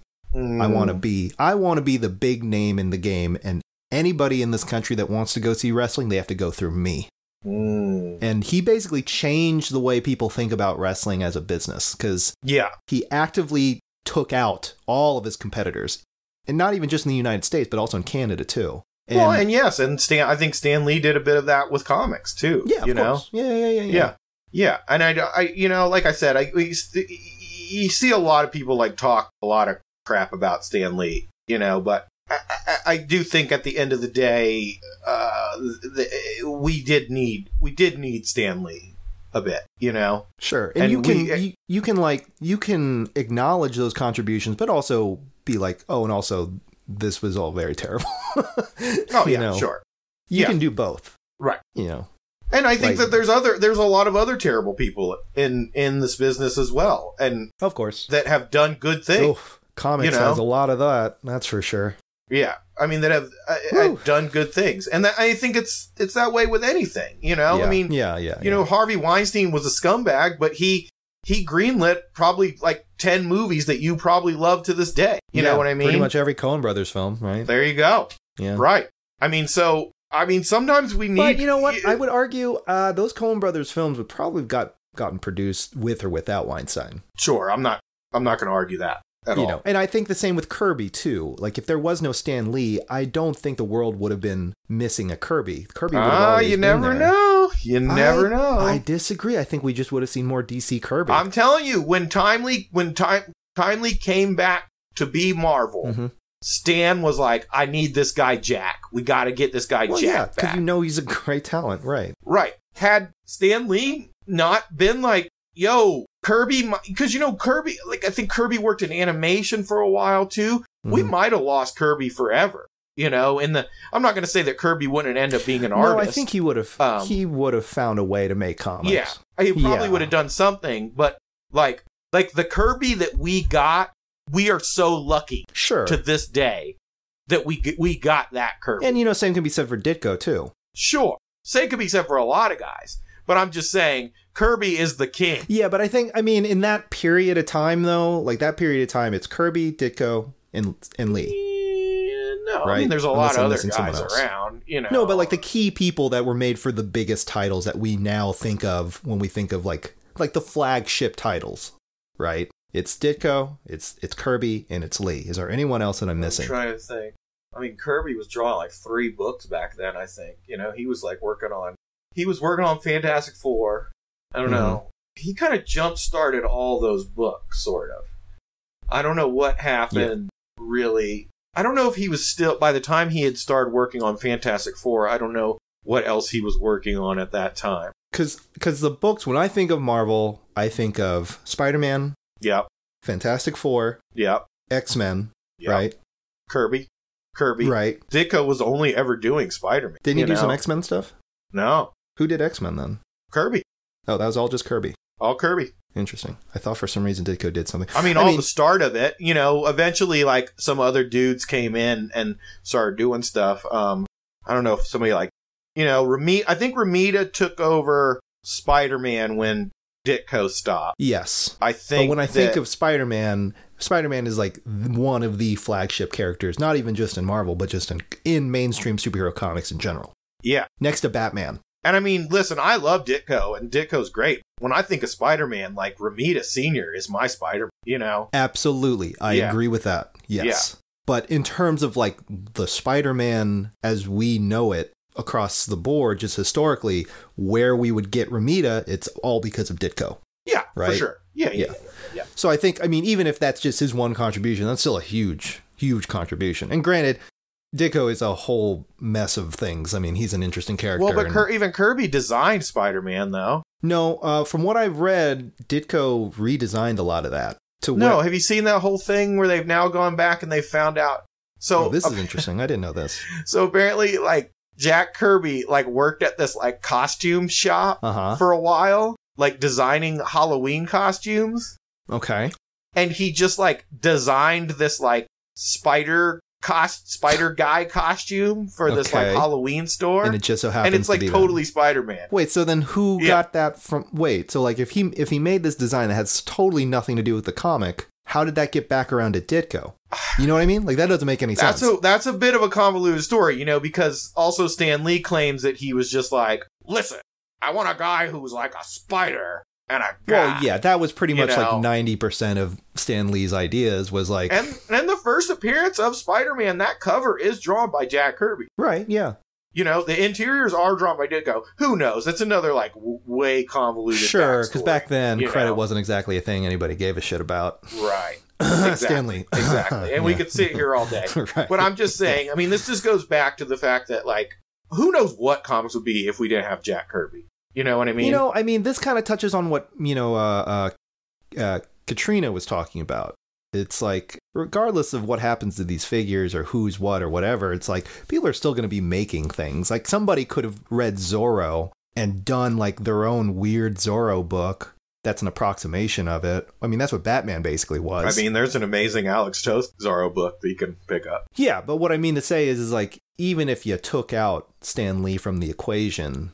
there still would have been a ton of amazing work that would have come out in comics. Oh, sure. I mean, DC was still publishing. Yeah, and I'm arguing even but, if you know, took DC I mean, if you go on to look at the DC stuff, though, like Stan Lee's big thing, and I'm just saying all the stuff that this Marvel The Untold Storybook says, but, you know, DC was a little more cold. It was a little more... kind of surgical, let's say. Cosmic, I would say. It was way more cosmic. Yeah, and most of their characters were, you know... On a way you couldn't relate. Yes, right. Whereas, yeah, Marvel was way more about the everyman. When Kirby and Stan Lee started doing their thing, they made the characters a lot more relatable, you know? Yeah, that's Spider-Man. And they even, you know, there was even that, like, big 70s thing where, like the slogan for... The slogan... The slogan for Marvel was, make mine Marvel. Yeah. You know? Right. And that just, like, gives you that whole, like, oh, yeah, like, I'm a part of this, you know? Sure. So, you know, there's that. Yeah, I mean, I don't know. I'm sitting here. I've always been a Marvel boy. No, me too. Be honest. Me too. You know, don't get me wrong. I love my Batman. You know, Batman the Animated Series, like, seriously changed my life. Yeah. The Michael Keaton Batman changed my life. Yeah, Batman and Swamp Thing for me. Yeah. But, I mean, deep down, like, I think back in the day when you and I were running, I think we talked about, we're like I almost like feel like Wolverine is like my uncle or something. You know what I mean? Yeah. Like I just like know that guy. Like, or like so Spider-Man is definitely a friend that you had. Yeah. And you're rooting for him because you know him. Right. Yeah. What DC character do you ever feel that way about? Where you feel like you can relate to them? Yeah. Like when we were growing up? No. Like, or now. Would you go have a beer with Bruce Wayne? No, he's a psychopath. No. Yeah. I could have a beer with Wolverine. Well, he's a psychopath, too. I could go to a Dave Matthews concert with Peter Parker. Yeah. Okay. With DC, gosh. I never really thought of it that way. Yeah. With DC. Yeah. You know what? Probably Flash. Yeah, maybe Flash is like the only one, right? Yeah, Flash or... But not even like the original Flash. Like maybe like Wally West. Oh, absolutely Wally West. Yeah. Not Barry Allen. That guy's a cop. Yeah. Or at least like works for the cop. Yeah. No, he's also like dead. Who cares? Martian Manhunter. How the hell would you relate to that guy? He's from outer space and he's scared of fire. Yeah, but he's also like trying to relate. And that's something I can understand. Yeah, right? but isn't Superman too? Do you really want to go hang out at Clark Kent's apartment? Well, because the only thing that he has to worry about is a green rock, whereas Martian Manhunter is like, I have to look human so that I don't get attacked and killed by people that are afraid of me. Yeah. I mean, that's like, oh, okay. or the Swamp Thing. I mean, I don't get me wrong, Swamp Thing's dope, but I don't really want to go hang out down by the swamp and, you know. I don't know, man. I mean, we lived in Florida, so it wouldn't be that far-fetched. No. But, like, what am I going to talk to Swamp Thing about? I don't know, nature and shit? Do mushrooms with him? That'd be pretty tight. He's going to pluck a mushroom off of his shoulder, and that's the mushroom I'm going to have to take. What if your fucking mushroom connect was just the Swamp Thing guy? Come on. That's so cool. Oh my God. It'd be what if free? he pulled a mushroom off of his ass? I mean, would whatever. you take that mushroom? Dude, whatever. Mushrooms are mushrooms. I'm not going to be picky. I'm going to be like, no, not that one. I'll tell you what. Yeah. I do not want a mushroom from Swamp Thing's ass, dude. To be fair, it wouldn't really technically be an ass. Like, any anatomy on him is totally, like, projected, right? Because it's like... Dude, he's got a swamp wang in there somewhere. I don't think so, because we already know how he reproduces. He doesn't... why would he have a penis? Didn't he have a baby with that chick? Yeah, but they didn't have, like, physical sex that way, the way we understand sex, because he's not a human. I've never read that Alan Moore stuff. I need to read it. Oh, no, yeah, it's not... I'm a horrible human like, for not reading that. That's like, it's high on my list of things I need to read. Go, you know what, stop recording and just go read that. Right. If you're listening to this right now, too, stop fucking listening to this and go read Alan Moore's Run a Swamp Thing. And in fact, while you're at it, go read, like, any Alan Moore that you've never read. Like, yeah, America's Best Comics, like, every one of those Alan Moore books is, like, freaking amazing. Absolutely. Go Tom Strong. Go read that. Tom Strong, man. Go read Promethea. Yeah. Whew. Those comics. Whew. I thought I didn't like comics anymore until somebody, like, loaned me those comics, and I was just like, holy cow, I like comics again. Oh, yeah, absolutely. I feel like too many people are just like, man, Alan Moore's overrated. He's not that great. Or, like, all his, like, new stuff sucks. And it was like, okay, whatever. Like, can you think of one writer that has that much solid, undeniably great work behind them? No. I can't even think of anyone, really. Get out of here with your Alan Moore hate. That's so dumb. I don't get that. I bet all those same people who say that, though, have, like, watched Watchmen, like, 5 times. Oh, of course. They probably think Zack Snyder is, like, a great director or whatever. And think that V for Vendetta is, like, one of the greatest movies ever made. I mean, the people that are, like, hyper critical of him, I don't even know what the fuck they like. Because at that point, it's like, well, what, I mean... I can understand why people would say Watchmen is overrated. Sure, okay, but, like, what about the, I don't know, 40 other books that he did that are all amazing? You know who says Watchmen is underrated? Are the people who, like... Underrated or overrated? Overrated. The people who say that Watchmen is overrated are the people who, like, don't read all the in-between stuff. Oh, I agree. Yeah. No, yeah. You ever talk to a guy who, like, says almost that? Every person that I've talked to about Watchmen that isn't in comics says that exact same thing. Because then they're like, I didn't read, like, the in-between stuff. I didn't get it. And you're just like... I didn't get it. It was so dumb. And I was like, wait, you don't... Like, it's like missing half of the book. Yeah. It's like... Yeah, that's like if I read, like... It's like stepping into a movie halfway through the movie and leaving a theater and being like, didn't really like that. What if I read Moby Dick and just skipped 12 chapters in the middle and was just like, this didn't make any sense. It was dumb as hell. You know, like, that's ridiculous to say that. I don't know. Anyway, yeah. I mean, we can, yeah. Alan Moore's great. I was going to say, relatable characters in DC would probably be anyone from Grant Morrison's Doom Patrol run. Oh, see, another thing I've never read, because, listen, I like me some Grant Morrison too, but I could never get into the art in that book. The art is not good. Yeah. A lot of it is not. It's hard to read. It's very, very, like, that middling 90s style. You know what I mean? That middling 90s Vertigo style, where Vertigo... It almost seemed like Vertigo was just, like, on the streets of England, like, letting anybody draw their comic. Yeah, basically, yeah. They're just like... I don't know what happened there. Yeah. And what's sad, too, is that all those comics have, like, amazing Simon Bisley covers. Yes. Oh, my God. The covers were so good. Yeah.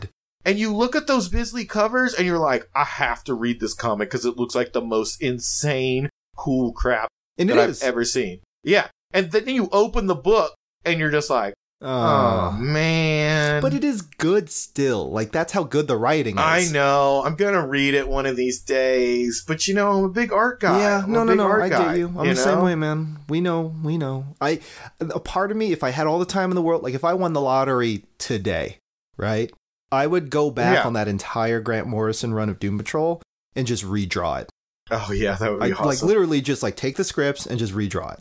And it's sad, too, now because, like, don't get me wrong, like, the new Doom Patrol was pretty fun. I read most of it. But, I mean, they, like, looked out and they got, like, Nick Darrington on there. And he's, like, a dope artist, you know? Yeah. Yeah. And it's just so sad because you, like, look at that, and then you go back and look at that other stuff, and you're just like... Yeah, was it like, were they out of a budget thing? Was it like a budgetary thing where they just couldn't afford anybody that was good? Who knows? Maybe the guy was like really good pals with Grant Morrison or something. Yeah, maybe they did like Ritual Magic together or something. I mean, you go back and look at some of that Sandman stuff too, and there's some really good artists on Sandman. There's so much Sandman. Yeah, but like I think like Sam Keith drew like the first like 3 or 4 issues of Sandman, and then somebody else comes in and it's But then Jill Thompson I think drew a bit of it, and she's always great. Yeah, but you think of like major runs that you are like very favorably looking back on, like Punisher Max. There's like a couple of issues there that were drawn by some random person that just clearly was not meant to really do this, but was just filled in. And it shows, man. It fucking shows.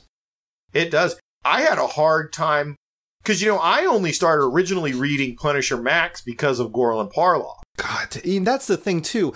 You couldn't pay me enough money to fill in for Gorlin Parloff. Because at that point, it's just like, what am I doing? Right. Like, this is just I don't think he even came in till like later in the run. Yeah, he didn't get in until like the 3rd or 4th book, I think. Yeah. And I started reading it just because I loved his art so much. And then I was talking to somebody and they were like, dude, you got to go back and read like all of this. And I was like, I mean, it's good story-wise. Oh, it is. When I was reading Punisher Max, I was like, this is like the coolest action, like movie that is like not being made into the coolest action movie.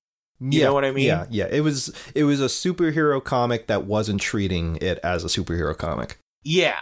Like, those books, when I was reading those books, I was like, this is the coolest shit I've ever read. Like, as far as just being, like, fucking cool. Yeah. It was violent. It was so well written, but violent and, like, action-packed. And hilarious sometimes. Yeah. And hilarious and interesting and just, like... And Pavlov.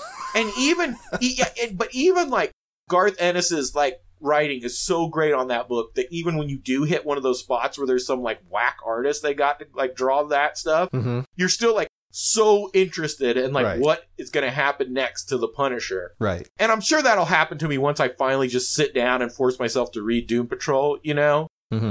But yes, Punisher Max. So glad. See, that's the JB that I like to talk to, you know?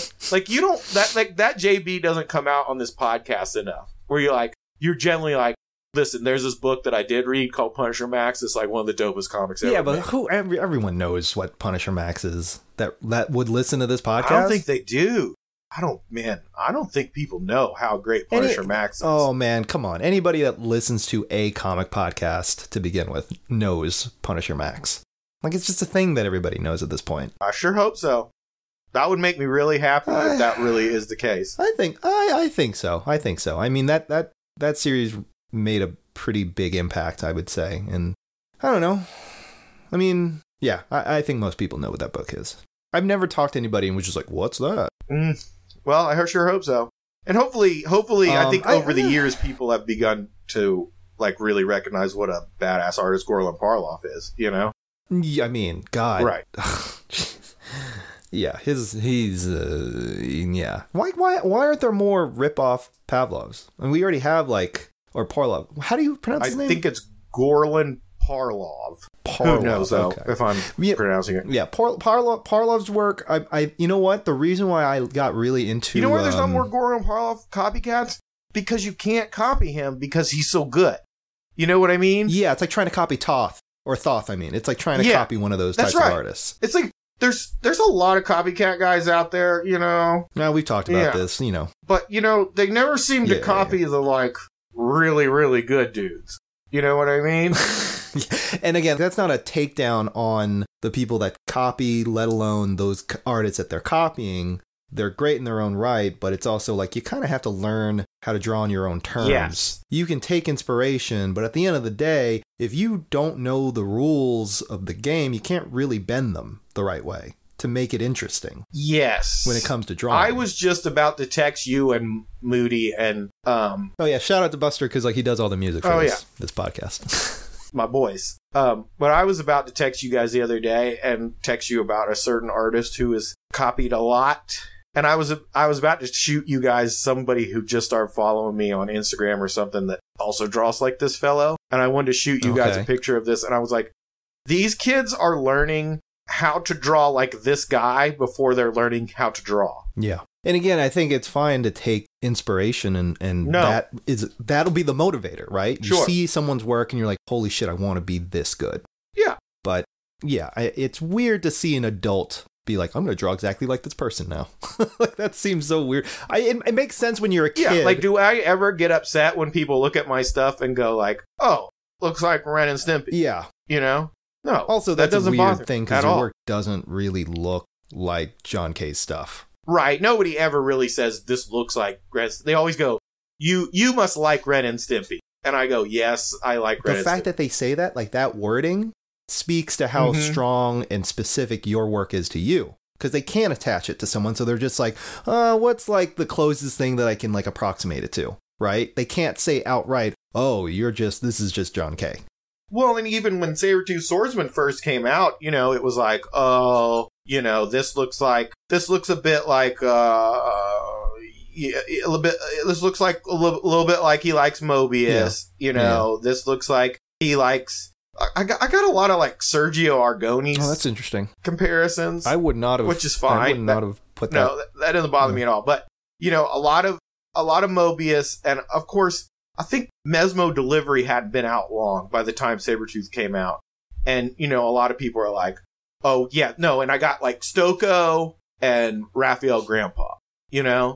And I'm like, I like those dudes, but, like, I'm probably the same age as those dudes, you know? Like, maybe they're, like, a year or two younger than me, but, like, we, all three of us, like, grew up liking the same dudes, and we, like, put that into our art, you know? Yeah. And then when I started to get those comparisons, I tried to like wean out like everything that was like comparing my art to those guys. Yeah.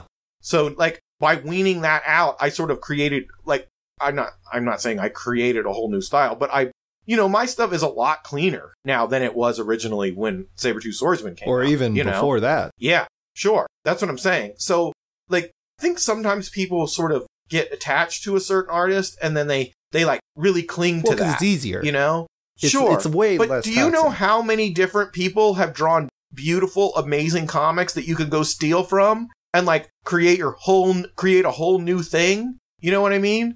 Yeah, I mean, I think it's important to have artists to help you inform your aesthetic because you're going to like what you like. You're just going to be drawn to certain things depending on whatever it is that you were raised on or... Yeah, I mean, again, we're just all pointing to like what forms aesthetic tastes, you know, like how do you make those types of decisions based on the stuff that you liked and why do you like those things? You know, like who fucking knows? I don't know. I don't know why the things that I like. I just know that I do. I mean, I know a bit why I like certain things, you know, but I mean, I guess, but also it's just like I'm just saying though, since comics were like created almost, there have been like so many amazing comic book artists that you can go and like learn from. Why limit yourself to just learning from this like one guy? You know what I mean? Yeah, and you know why? I mean, I think about people when they think about music in the same way, especially people who make music. It's like the people who don't make music, usually based on my conversation with them, know more about music than the people that play it. Which is a weird thing. I have definitely seen that in the past. It's a weird thing. Yes. To And that's not to say that there's obviously there are people who actively make music who know a fuck ton about music because they're all over the gamut. They just consume as much as possible because they just really love music. Yeah. But there are definitely people, I mean, I'm that way with comics. Like, I don't consume a lot. Cam on this podcast reads way more than I have or ever will. So my stuff is informed from a very specific place. I also consume different stuff from him, like from media. Like, being like a toy collector, a lot of the stuff that informs me growing up and to this day is just like toy art, like packaging, stuff like that. Sure, and you want to kind of take that influence and maybe like make it like move a little more. Kind of. It's just like, I think for me, my taste has always been like it's really hard to describe this. It's just like, what really interests me? What do I find visually interesting? What do I look at and try? I almost look at it on two levels. One, for just like the surface level aesthetic and being like, that's really interesting. I've never seen anything like that. But also begin to look at it as if it's like a puzzle, like breaking it down, how those decisions were made and how they were, how that was followed through in terms of like how it was executed. Have you ever thought about that? Just like looking at a drawing or looking at a sculpture or a painting or just like any kind of art and being like, how was that made? Or where were the decisions made? Or why are you saying that you think about that when you look at a lot of the old like toy packaging art? Yeah, everything. Because I remember as a kid looking at like a Ninja Turtles toy packaging and actively studying the painting and seeing the marks that were being made with the paint. Right. For like the shading and just like, just like making the figure and showing where the shadow is, where the light source is, or maybe even an absence of a light source and stuff just happens. It all still somehow makes sense. And that kind of stuff some of it was just so bizarre. Yeah, exactly. You were like, what planet is this coming from? Right. Because you're like, did these guys even like look at the Ninja Turtles before they like drew this packaging art? Right. But on some level, it's like amazing because of that. Yeah. Like you look at the first run of Ninja Turtle toys from like 88, 89. Yeah. And you remember they had like that little, almost like a comic book. It was like a couple of panels and it kind of outlined how the Turtles became the Turtles. Oh, yeah. And I remember studying that for a long time because it was just so weirdly interesting to look at. Yeah, no, I completely agree with you. And the Turtles looked really nothing like the cartoon when you looked at that. Yeah. And so my child brain was just like going at it. Like, why does it look this way? And why does it looks different from what I remember the cartoon being, and yet somehow this still works. Why does it work? Well, that's the just amazing thing about the Ninja Turtles just in general. Well, is the Ninja Turtles are just such... Like, even like Eastman and Laird don't draw anything alike, you know? Yeah, no. They're 9 day. Yeah.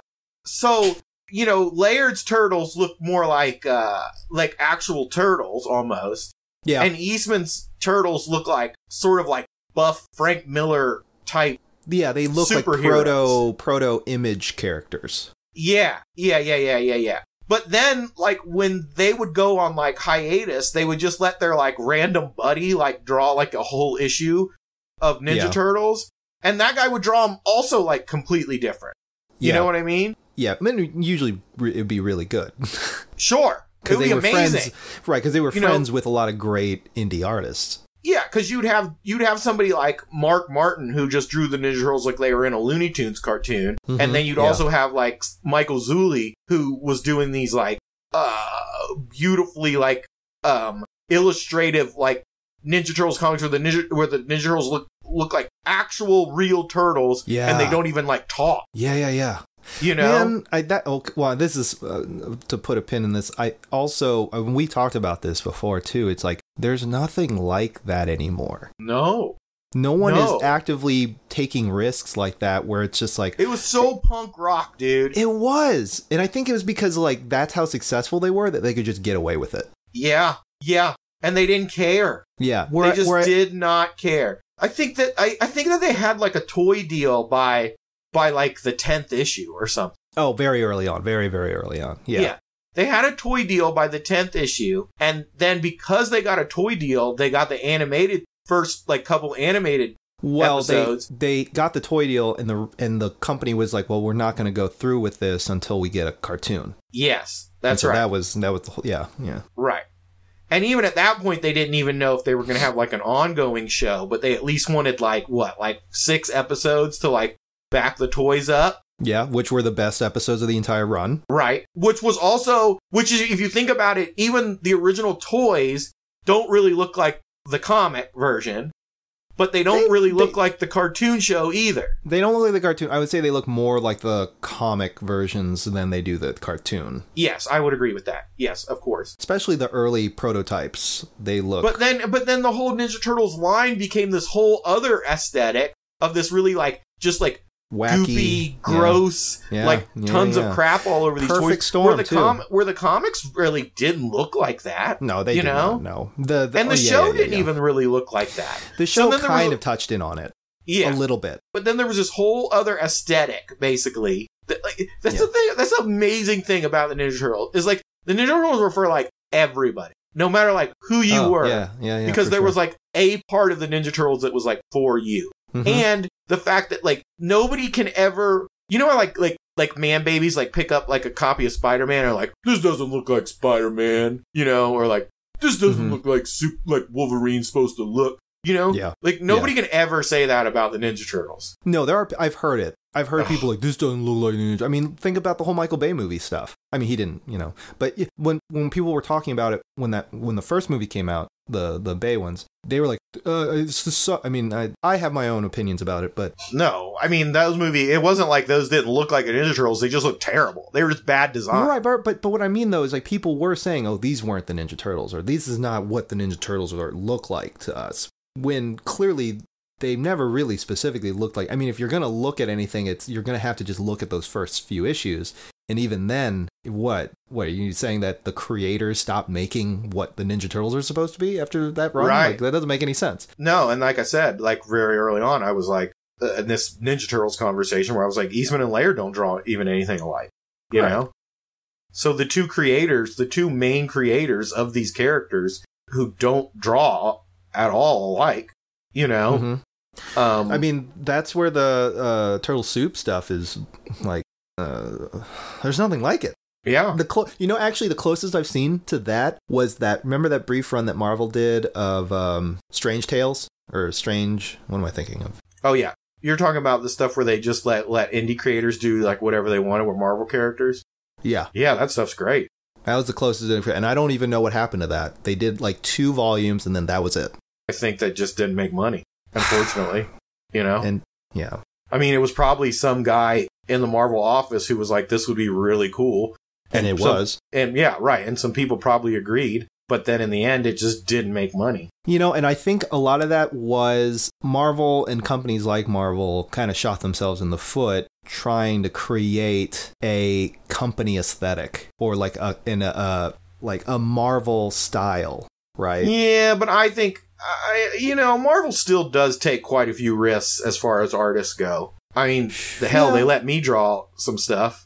Yeah, but what I'm saying is, like, I think the reason why there's more pushback against taking more risks, like Strange Tales, is because a lot of these entitled fans are conditioned into thinking what's supposed to be the character. And a lot of that is not helped by Marvel or the publishers. Yes, I would definitely agree with that. I mean, and it's weird because it's so strange, because if you think of some of the, like, biggest books of all time, it is those books that like were allowed to like take a lot of risks, you know, The Dark Knight Returns, you know, for example, even Watchmen, you think about Watchmen and those characters are based off of other characters that already existed. They just couldn't get the rights to those characters. So Alan Moore just like changed them, you know? Right.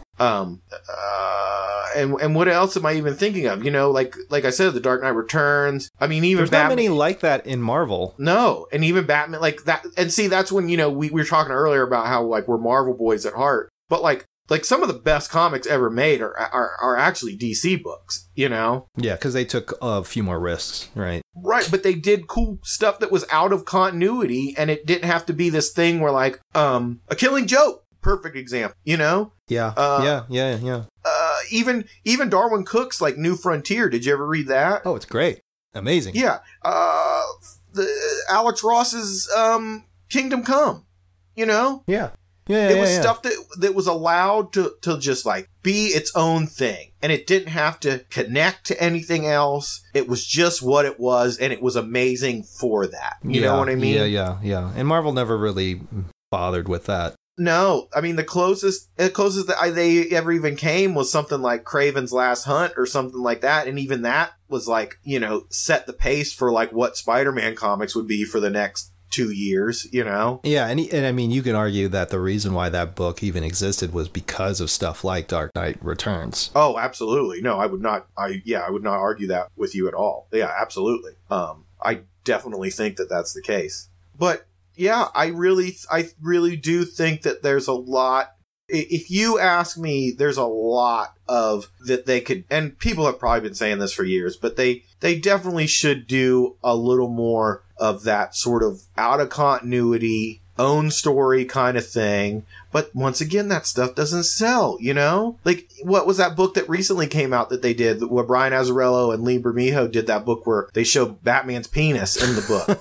Yeah, I don't remember that everybody was flipping out about? Yeah. But everybody was flipping out because they showed Batman's penis, and all these people went and bought #1. But Katrina was telling me that the sales on issues 2, 3, and 4 had like dropped off like significantly. Yeah. Because it's a Batman story that doesn't take place in like Batman's continuity, you know? And what happens to Batman in that book is not going to be like what's going to set the pace for like the next year of comics, you know? And that's what people want because they have been conditioned to that. Yeah. You know what I mean? I mean, again, that goes back to the whole thing of like not wanting to take too many risks with artists. It's also with the stories. It's because they, you know, just again, conditioning the readership and basically being like, this is what you want. Right. Very much so. And that basically just alienated pretty much everybody that was just like not really game for that. And what do you have left? You just have all these entitled man babies who just want the same stories over and over again. Oh, yeah. And they don't even care. They don't even care who draws. Oh, yeah. No. But they want to have this illusion of this like, oh, it's all tied together.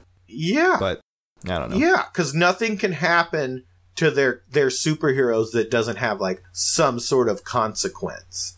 You know? Yeah, right. I mean, it goes back to the whole with you and I always bring up this book, fucking Frankencastle. Oh yeah, right. Well, they couldn't handle that though.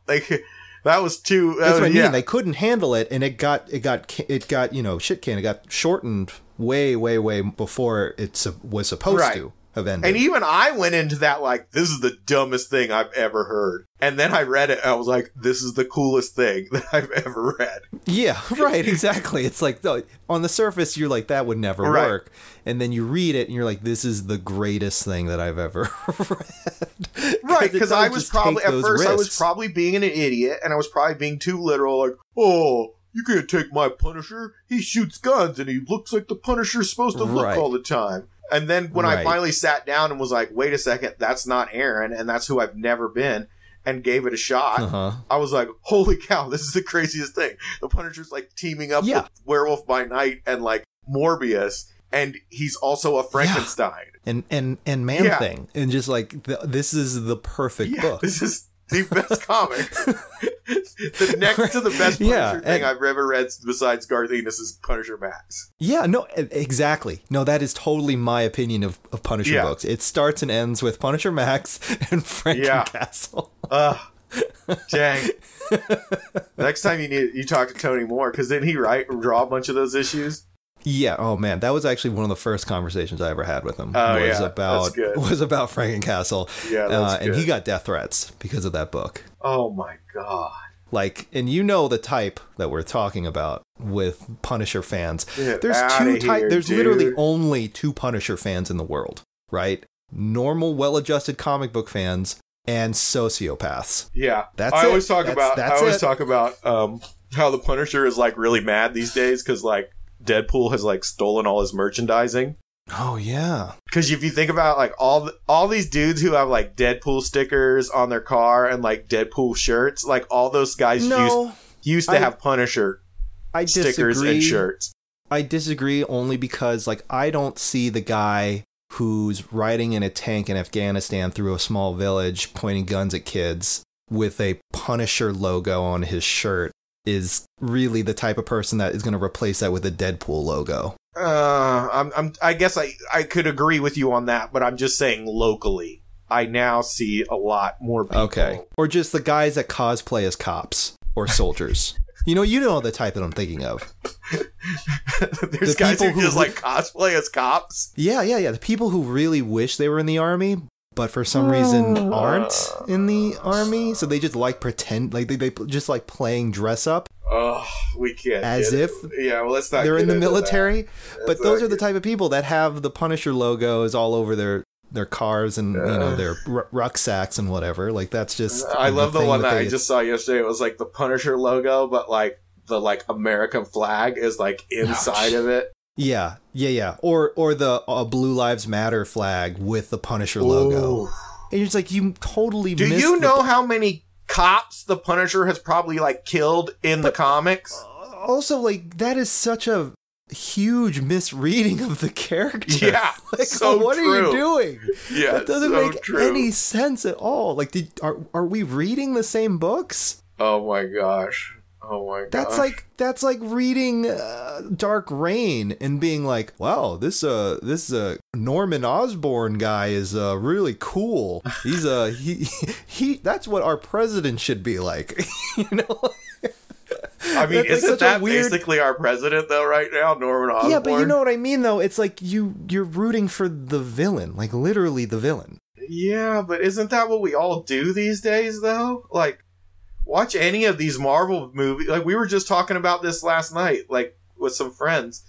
Like if you think about the Black Panther movie, like almost up until the very end, I could kind of agree with that dude. What was his name? Killmonger.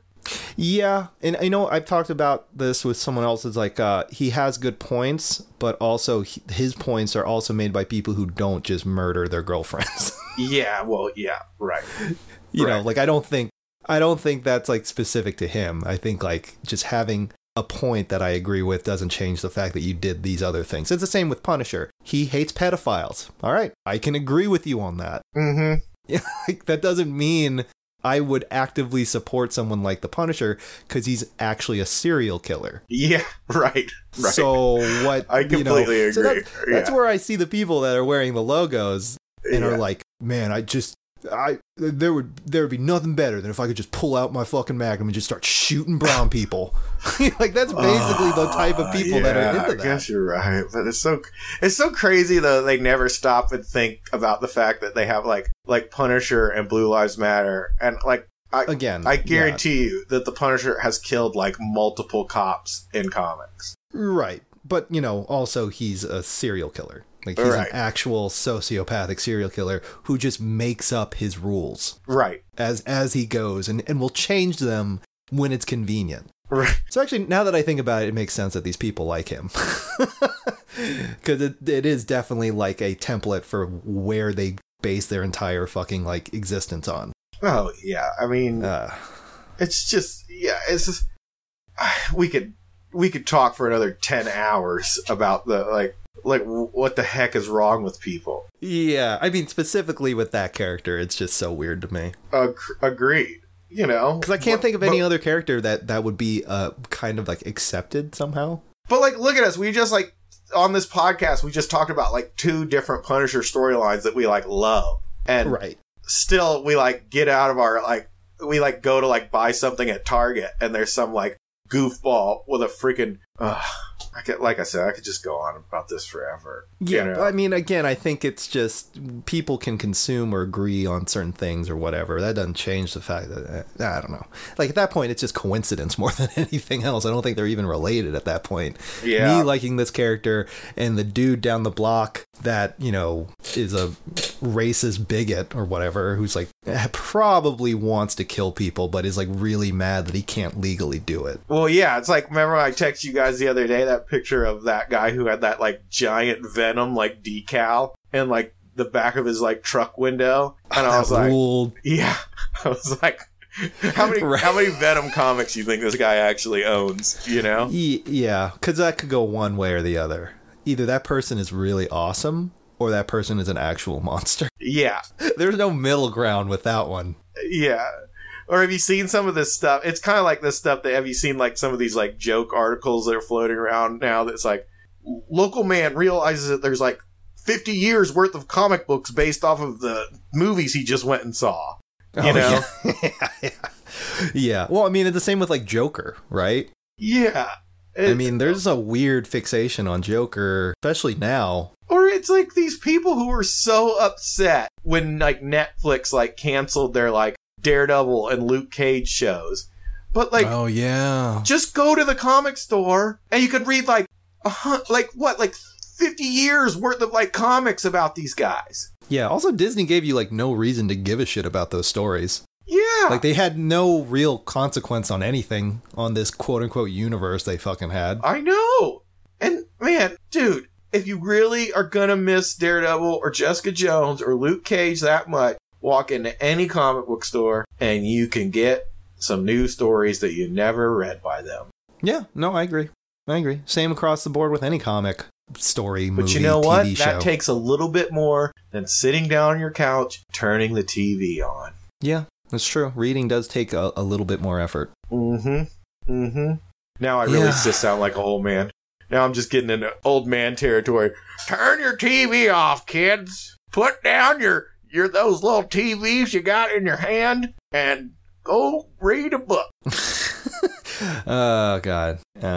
Anyway, well, yeah, I think that'll probably do it because we could probably go for another hour and a half. I know. We could, let's plan on doing this again when we can actually talk really realistically about how you make comics instead of you and me just talking about stuff we always talk about. I mean, for to hours. be fair, this comic has never been about how to make comics. I don't really think that should exist anyway. Right? Yeah. There's no rules to how to make comics. I think we can all agree on I don't that. know. I just didn't know if your podcast was supposed to like help sort of inform people on things or hear some new things about like the industry that they didn't know before, you know? Yeah. I mean, we did touch on some stuff that I think might not have been privy to because there's some, I don't know. Also, who cares? They're probably just going to be like, why is this guy yelling at me? That's every episode of this podcast. Okay, good. All right, brother. So where can people find you if they want to, read your books and stuff? I'm on Instagram as Aaron Conley 77. I'm also on Facebook, but I don't hardly use that as much anymore. I try not to, at least. Some days I get into it. Is the 77 how old you are now? Oh my, yeah, 77 years old. That's how old I am. Okay. Are you doing any shows, events, appearances that you want to promote? Well, you should be able to still get Sabretooth Swordsman through any good local comic shop. Didn't they do a reprint of it? Yes, they did do a reprint, and it's still in print. Okay. That version has some beautiful color stories in it as well that the original one did not have. Oh, I didn't know that. Yeah, and it's got and you can get you should be able to get it from any like online retailer as well. Amazon, whatever. Right. Bully Wars just came out in trade paperback about a month ago. Yes. And that should be in all great comic shops as well. Is it 6 issues or 12? That was 5 issues. And it it's 5. Yeah, written by Scotty Young, drawn by me. And yeah. Are you tabling in anything? Yeah. Oh yeah. We're doing you can see me and JB at HeroesCon. What is that? June 19th? The weekend of June 14th, I want to say. Let me double check that actually. Because I just got my flights. It is 14th through the 16th in Charlotte, North Carolina. Oh, yes. And you can go to felixart.com if you'd like to purchase any of my original art or commission me for something. Mm-hmm. That's a place where you can also find my stuff online. Yes. You're kind of on Twitter, but not really. I go check it every once in a while. More or less just like Facebook. I spend most of my time on Instagram. So if you want to communicate with me, hit me up on Instagram. Yeah.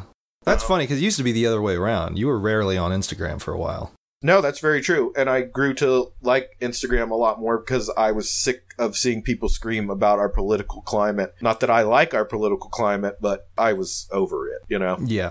Yeah. Also, you got more followers. Because I think at first you were just like, man, nobody likes my pictures. Well, at first I was just following back anybody who followed me. And then, I know. Then I realized I needed to sort of curate it a little bit more. And now I do really enjoy. Instagram is, by curating my Instagram, I find it nothing but inspirational at this point. Oh, yeah, for sure. And also, in a lot of ways, it basically fills that void of what Facebook was. It's like connecting with people that you don't normally interact with anymore, but still want to, be able to touch base with. Yeah. Yes. Say hello sometimes. Tell them you like their stuff. Blah, blah, blah, blah, blah, blah, blah. Yeah. All right, brother. Cool. That was fun.